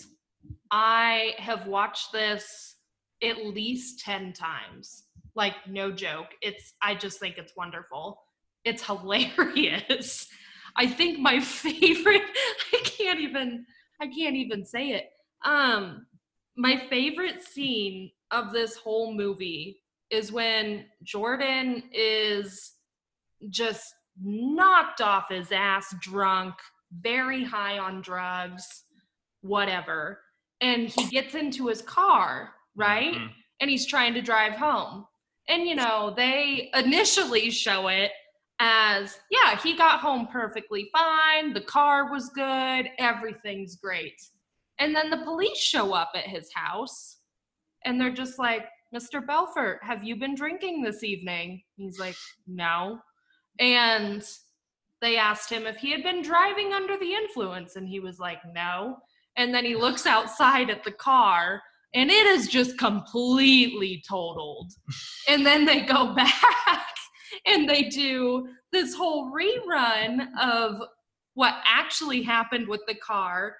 And he can't move because of the drugs he's taken. So he's like trying to push his body into the car, but he just keeps falling over. And then when he's driving home, it's like watching a really, really bad game of Mario Kart. Like, he just keeps hitting every single side of the road. It is hilarious. That is probably my favorite scene of the whole movie. I just cannot stop laughing every single time I watch that scene. It's the best. It's the best scene. I agree. I also really like this film a lot. I saw this actually. Who did I see this with? Maddie. I saw it with her because we did a double feature of this and Frozen. Wow. Right? Yeah. But I've always really liked this. I'll never forget I did for my acting one final in spring 2014 a scene from another play that was similar to this in terms of like the stock market and being ruthless and cutthroat. And I based it off of Leonardo's performance in here. And I'll never forget my professor was like, "So did you see The Wolf of Wall Street recently?" I'm like, yeah. But no, watching this again, because this is only maybe my third time seeing it, because it's a long movie. I tried to watch it last year before we went to go see The Irishman. It just didn't work out, though. But there's so much going on, and it's so crazy and so wacky. And I don't know, it might be one of Scorsese's, like, his only comedy, really. Mm-hmm. You know, this is pure comedy, a pure adrenaline rush for everybody. And Leonardo is really good in this, like super good. I don't know why we have Matthew McConaughey when Leonardo was like right there. I agree. Yeah, but I mean, this amps up really quickly from a 5 to a 95. Yes. Yeah, so, but it's good. It's great. I looking at our rankings that you'll get to. Damn, you guys. Left out of this, but no, I love this. Like, I would give it 5 stars. So I think the reason I loved it so much is because it's just so funny. Like, I never stop laughing. And it's a 3-hour-long movie. Yes. Usually, you can ask Brett, I hate long movies. Despise them. They just, I don't understand why a movie ever has to be longer than an hour and 20 minutes. Sue me, whatever. That's really low. Whatever. But anyway. Girl, you watched 9 of these. I watched a lot of these and they are all longer than movies. that. So, but anyway, this movie was just, it was hilarious. I think one of my other favorite parts of this film is when they're all at someone's mansion. I can't remember whose mansion, but it's either a bachelorette party or bachelor party or a birthday party. And him and his colleague are upstairs and they both took drugs and then they are just like losing their shit. What's his name? Jonah Hill. Yes. Yeah. Jonah Donnie Hill. Azoff. Jonah Hill is like losing his shit and is just like half dead asleep.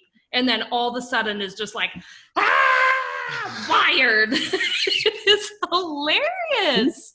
Perfect in this role too. Oh, he's He so is. funny. And Mark Robbie is too. Like that's a star in the making, really. The whole cast was like really great in my opinion. Yeah. And then Matthew McConaughey for his like little portion that he was in there when he starts singing in the restaurant. Mhm. He's better in this than he was in the other one. Yes, He was. so much better. I think the one thing that tripped me up, and Brett, I texted you through this. I was like, "Wait, Margot Robbie is nude in this? My innocence." I did not remember that, and now she's like a big movie star. Yep. Christian was like, "My innocent eyes." And I'm not surprised because it's like a Scorsese movie, but at the same time, I'm not. I'm like Harley Quinn over here, like I, Tanya, Bombshell, and like, damn, what? And I remember when this came out, I was like, I bet she becomes a big star because I thought she was actually like, you know, when you talk about this movie, everybody goes to Leo because he's phenomenal and he's in like every scene, but like Margot Robbie is great here. And Jonah Hill is great here. And Kyle Chandler shows up. I think he's really, I like him and everything. And obviously Matthew McConaughey. And I think everyone was great. It was just a well done movie. And this is, if you had the right amount of time, this, Goodfellas, and Raging Bull they all have the similar feel and tone with their main characters. Like this man who's thrown in sort of like a weird circumstance, gets too much power to his head, has this loving wife who also eventually gets sick of his shit. Yep. You know, I mean, Margot Robbie, Lorraine Bracco, and Kathy Moriarty in those films. Yep. They're all the same people, but so totally different. But they ain't putting up with their guy shit. It's like this Scorsese toxic masculinity trilogy. Yeah. Right there. Yep. Yeah, there's just so many layers to Leonardo DiCaprio here. Like, he does some voiceover work that I think is hilarious. Like you said, Haley, his physical acting, there's just like few people do it as well and put it on display the way he does. And that whole car scene that it's so good. It's so And then, funny. you know, when Jonah Hill is choking on the dill and you've got Popeye in on the background and like his spinach is his cocaine and he goes, takes it and then just like, it's so funny. And I think Leo should do more comedies. Like he did this Tarantino movie and he was really funny in that too. And what can I say? He's a good comedian and, you know, he's a comedy actor. It was either him or the movie in whole that people were like, it's going to be maybe if it gets a nomination. I can't remember now. I think it was a little bit of both. Yeah. I remember I don't know, I was a little bit surprised, but he also won the Golden Globe for the comedy. So I don't know. It was a competitive year. Mm-hmm. But okay, so this was nominated for 5 Oscars, did not win any. It got nominated for Best Picture, Scorsese for Best Director, which I do think was a pretty decent surprise at the time. Leo for Best Actor, Supporting Actor for Jonah Hill, and Adapted Screenplay. Should have also gotten editing. Like, that's just, I get it was 3 hours long, but that's cruel. It's based on the memoir of the same name by Jordan Belfort, and it's the 5th collaboration between Scorsese and DiCaprio. They got another one coming soon. Yeah. Criticized by many, like I said, as a glorification of Belfort and his associates. Is it, though? DiCaprio and Warner Brothers originally won a bidding war for the rights to this film against Brad Pitt and Paramount way back in 2007. Funny, they ended up acting together and Brad Pitt got his Oscar in a later year, but I don't think Brad Pitt would have done this as well. no. Like, I don't see him in I love Brad Pitt. comedian roles like Leonardo DiCaprio is. Interesting. Ridley Scott originally offered to direct the film. Pretty glad Scorsese took it over. Apparently the film and the book are actually more tame than what really happened, according to Belfort. Though the person Donnie Azoff is based off of, he has a different name, Jonah Hill's character, did indeed eat an employee's goldfish in the office. I read that like Jordan Belfort said that there were some things that the Random House just would not let him publish. So, wow. Holds the record for most F words in a mainstream non-documentary film. I think there's like 560 some. Jeez. Yeah. There's a lot of them. Uncut Gems from last year is actually right below it. So, wow. This is actually the first major movie distributed entirely in a digital format rather than film. Ranked number 78 on the BBC's 2016 list of the greatest films of the 21st century. Richard Brody of The New Yorker named it the best film of the 2010s. Obviously, as can be expected, it's pretty controversial for the nature of its contents and also the use of animals in the movie. An interesting fun fact that I didn't know, but just this is awesome. Julie Andrews was considered for the role of Margot Robbie's aunt in the movie. I don't think she ever said it was this movie, but she hinted it was a Scorsese movie in the mid-2010s. What else is there going to be? It has to be that. It's And got to be she's that. the British character of this aunt. So, could you imagine though? I watched this and I'm like, could you imagine Julie Andrews kissing? That would be hilarious. All right. Well, that is The Wolf of Wall Street, the Scorsese movie from that year. Any final thoughts on that before we move on to our Best Picture winner? About to Don't get do drugs, kids. Yeah, don't do drugs. about to get real serious up in here now. Yes, we have arrived at our big winner from that night, the winner of Best Picture. And the Oscar goes to 12 Years a Slave. Will Smith announced it that year. Yes, 12 Years a Slave, directed by Steve McQueen. This is the story of Solomon Northup, who it was based on his memoir. It begins in 1841, where he is a free Black man living in Saratoga, New York, with his family. He is an accomplished violinist, and so he plays at a lot of fancy parties, of course, mostly attended by white folks. And anyway, he is approached by these two men who want to basically bring him out and have him do some shows with his violin for them. They get him drunk, they capture him, and they sell him into slavery. And so, as the title suggests, he spends 12 years in slavery before he eventually finds his way out. That may seem a spoiler at first, but this was based on his memoir. So obviously he does eventually escape slavery. And there's a lot of things that go into that and how he goes about doing that.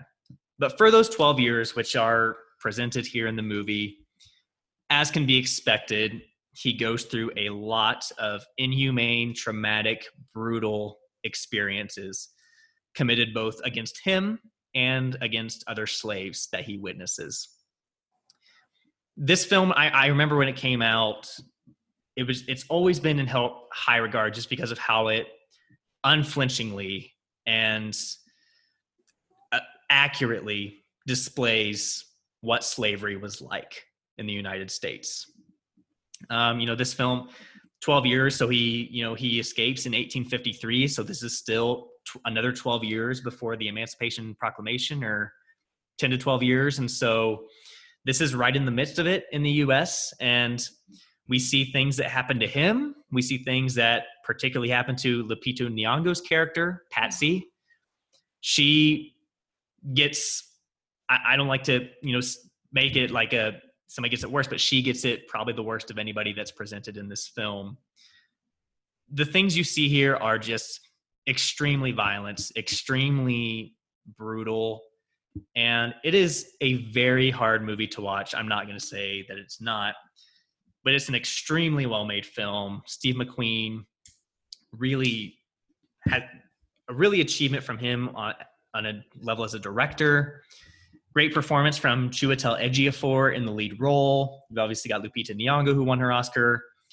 Michael Fassbender plays the slave owner who owns Solomon Northup throughout most of the film, and he is terrifying in this. Great ensemble all around. The cinematography is amazing, and it's really just, it's obviously not one of those films that you're probably going to watch over and over, if even more than once, but it is a great film, a great achievement, and really, I would say, deserving of that Best Picture Oscar it won. And so, thoughts? It's good. It's really good. I mean, it doesn't sugarcoat slavery. No. Nobody's happy in this. It's not like Gone with the Wind, which we've talked about. So there's no Mammy character being a supporting character and friendship with a Scarlett O'Hara in this. It's just brutal to the end. Beautiful cinematography in this. Brett, you texted me that this did not get a cinematography nomination. There's that one scene with Solomon is just like staring at the camera and crying. That's that. But no, it's also it's weird to think that the only the director of this is not an American. Mm-hmm. Steve McQueen hails from Europe. So I don't have any complaints there, but at the same time, it's so interesting that there couldn't be an American director to tell this story. And most of the actors are British too. I mean, Ejiofor is British. Yeah. Ejiofor is British. Michael Fassbender is British. Lupita Nyong'o, she's technically from Mexico. Oh, yes. Really? Yeah, she was born in Mexico. She's technically considered Mexican, but grew up in Africa and, of course, also England, I think. Yeah. So her big role here. But no, but it's just an interesting case there. And I think there was some complaints. I don't know about this or other films that American stories aren't being told by Americans. But that's a whole other discussion. Yeah. That came out a lot with Harriet last year. But that was also particularly because Cynthia Erivo said some pretty problematic things about American Black women. And she's British and played that role. So I think I would argue like a lot of the reason so many of especially this film, right? 12 Years a Slave, it is just brutally honest. I mean, you can look at the textbooks in our country. You can look at what is currently happening with, the orange clown as the president and just everything that is currently happening. And so many United States citizens are not willing to brutally explain what is actually happening, what happened through slavery, and how much racism still deeply exists in this country. I think that's part of it. I think part of it is also just like the American studio system as well. I mean, like, there are plenty of Black directors in America who could tell this story, and do really well with it. But the studio system just prevents those stories from being told oftentimes. And there is somebody who said as well that the Academy, when they do reward stories centered on Black folks, they are often centered on slaves and servants. I mean, if you think about this and The Help and Driving Miss Daisy, Moonlight is obviously the one that's different, as in terms of Best Picture winner. But yeah, but Christian, what else were you saying about this one? Oh, I forgot. Oh, wow. But I will say this is Lupita's first role. Yeah. Previously, I think she was a production assistant, because I'll remember her interviews where she said she worked on The Constant Gardener, and she would always talk to like Ralph Fiennes and stuff, and he would be really supportive of her. And now look at her. She still really doesn't get the roles. Yeah. Finally got a lead role in Us and was amazing and didn't get nothing for it. So. But yeah, again, with this not sugarcoating shit, like, sure, there were probably slave owners like the Benedict Cumberbatch character who were like, everything's going to be chill, blah, blah, blah. And then, yes, you probably have most of them being the Michael Fassbender of the, who was just like, hey, everybody, if you don't pick this amount of cotton and it doesn't weigh this much, guess what's going to happen next? And it goes from there. Yep. Do you have some other thoughts on it? I think my other thoughts would be is that the music throughout it was just insanely good. The music was at times so sad, but at the same time, there were so many transition pieces with music that were just eerie. Like, it went from sad to just creepy, eerie, and then completely stopped. And it just, I mean, it was phenomenal. The music throughout the entire thing was phenomenal. And then obviously, Lupita, I agree with you both, is just amazing in this film. I mean, she so accurately portrayed the pain you could tell her character was feeling and experiencing. And I just think it's phenomenal. I think teachers should have to show this film over reading their, one chapter history lesson on the Civil War that they do. They should have to show this film. They definitely get more out of it. Yeah, I mean, we've talked a lot about the cinematography, which was snubbed, and there are like just 3 shots in particular that just stick with me. One is Solomon like hanging on the rope, but like just being able to like have his balance on the ground and it stays there for like an extended period. Wow. Another is the whipping scene where Patsy is very, very brutally whipped. The camera movement in that scene really heightens it and is really good work. Sometimes it's hard to like appreciate it because that scene makes me want to look away because it is so violent and brutal and intense. But, and like you mentioned, the scene where like he's crying, and there's the scene where like it's a close up on him and he's singing. Chiwetel Ejiofor, by the way, great singing voice, deep, like almost sounds like Paul Robeson singing here. And like, one thing for me is that I so often thought back on Lupita Nyong'o's performance, which is my favorite in the movie, that over time I've forgotten just how good Ejiofor is here. Mm-hmm. He's phenomenal. Kind of like Tom Hanks in Captain Phillips. Like, he's great for the whole film, but the last 20 or 30 minutes, it's just like another level of work here. So this did get 3 Oscars that night, for Best Picture, Lupita Nyong'o for Best Supporting Actress, and Adapted Screenplay for John Ridley. It was nominated for 6 more. Best Director Steve McQueen, who I'm sure was the runner-up to Cuarón. Actor for Chiwetel Ejiofor. Supporting Actor for Fassbender. Costume Design, Film Editing, and Production Design.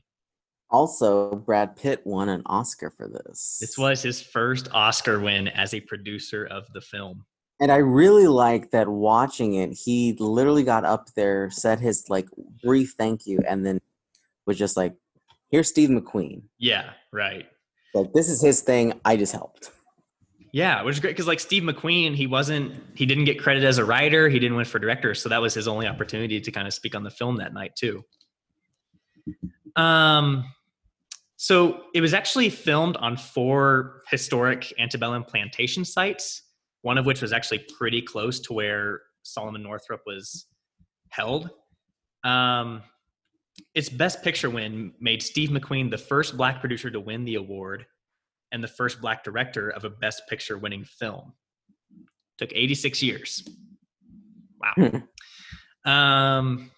It's also won the Golden Globe for Best Drama and the BAFTA for Best Film, among many other awards. It's ranked number 44 on the BBC's list of the greatest films of the 21st century. For the most part, it is considered very historically accurate. There are some debates about this among scholars. But McQueen and the writer John Ridley actually began consulting about the film back in 2008. Allegedly, there was a bit of a feud between the two because McQueen wanted writing credit on the film, but Ridley wanted sole credit. And Ridley did get sole credit. It's hard to tell how much of this is true. Ridley has denied it. Steve McQueen doesn't talk about it, so who knows? It was named the number 1 film of 2013 by at least 25 major film critics. And it won the People's Choice Award at the Toronto International Film Festival, which is a pretty big precursor for at least getting a nomination and oftentimes a win. Didn't Green Book win that? It did. Yikes.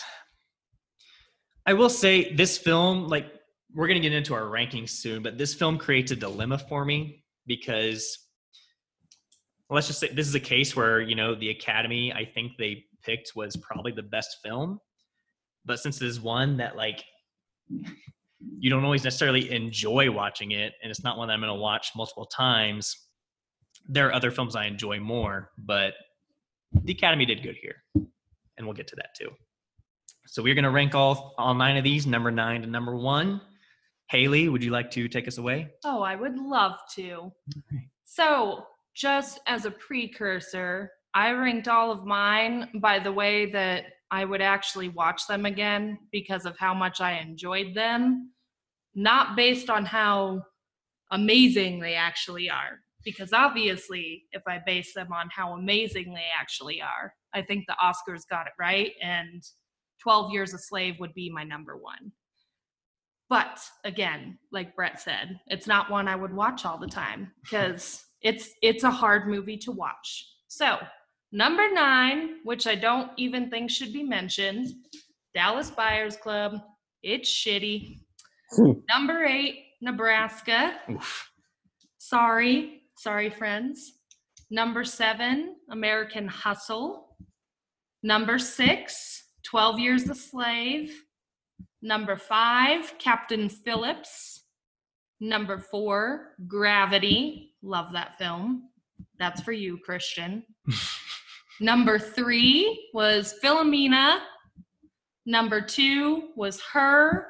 And of course, my favorite of the year that I have watched many times, number 1, The Wolf of Wall Street. All right. I'll go next, and Christian, you can take us home with yours. My number 9 is, of course, Dallas Buyers Club. My number 8 is Philomena. Oh. Sorry. My number 7 is American Hustle. My number 6 is Gravity. Number 5 is Captain Phillips. Number 4 is 12 Years a Slave. Number 3 is Her. Number 2, Nebraska. And number 1, I concur, The Wolf of Wall Street was my favorite of these nominees. All right. So mine, number 16,986 is Dallas Buyers Club. Why that number? Christian, why that number? Well, Letterboxd, my favorite website, a great website, you all should sign up, Yes. has 16,985 other, not including these 9, 2013 releases. So I'm saying out of all of it, yes. And then we get to number 8, American Hustle. Number 7, Philomena. Number 6, Nebraska. Number 5, Captain Phillips. Number 4, The Wolf of Wall Street. Number 3, 12 Years a Slave. Number 2, Her. And number 1, the best, Gravity. All right. Well, we definitely have some conflicting opinions about what is at the top. And so just like last time, our good friend and guest on the podcast, Toby, did an average ranking for us, considering all 3 of our rankings in there. Christian, would you like to read what those are? Yes. Okay. So number 9 was Dallas Buyers Club, because we all put it at the same spot. Number 8 was American Hustle. Number 7 was Philomena. Number 6 was Nebraska. Number 5 was Captain Phillips, and he was actually very surprised we all put that as our number 5. Interesting. Wow. Yeah. Number 4 was 12 Years a Slave. Number 3, which I do not accept this, was Gravity. Number 2 was Her. And because of you two, number 1 was The Wolf of Wall Street.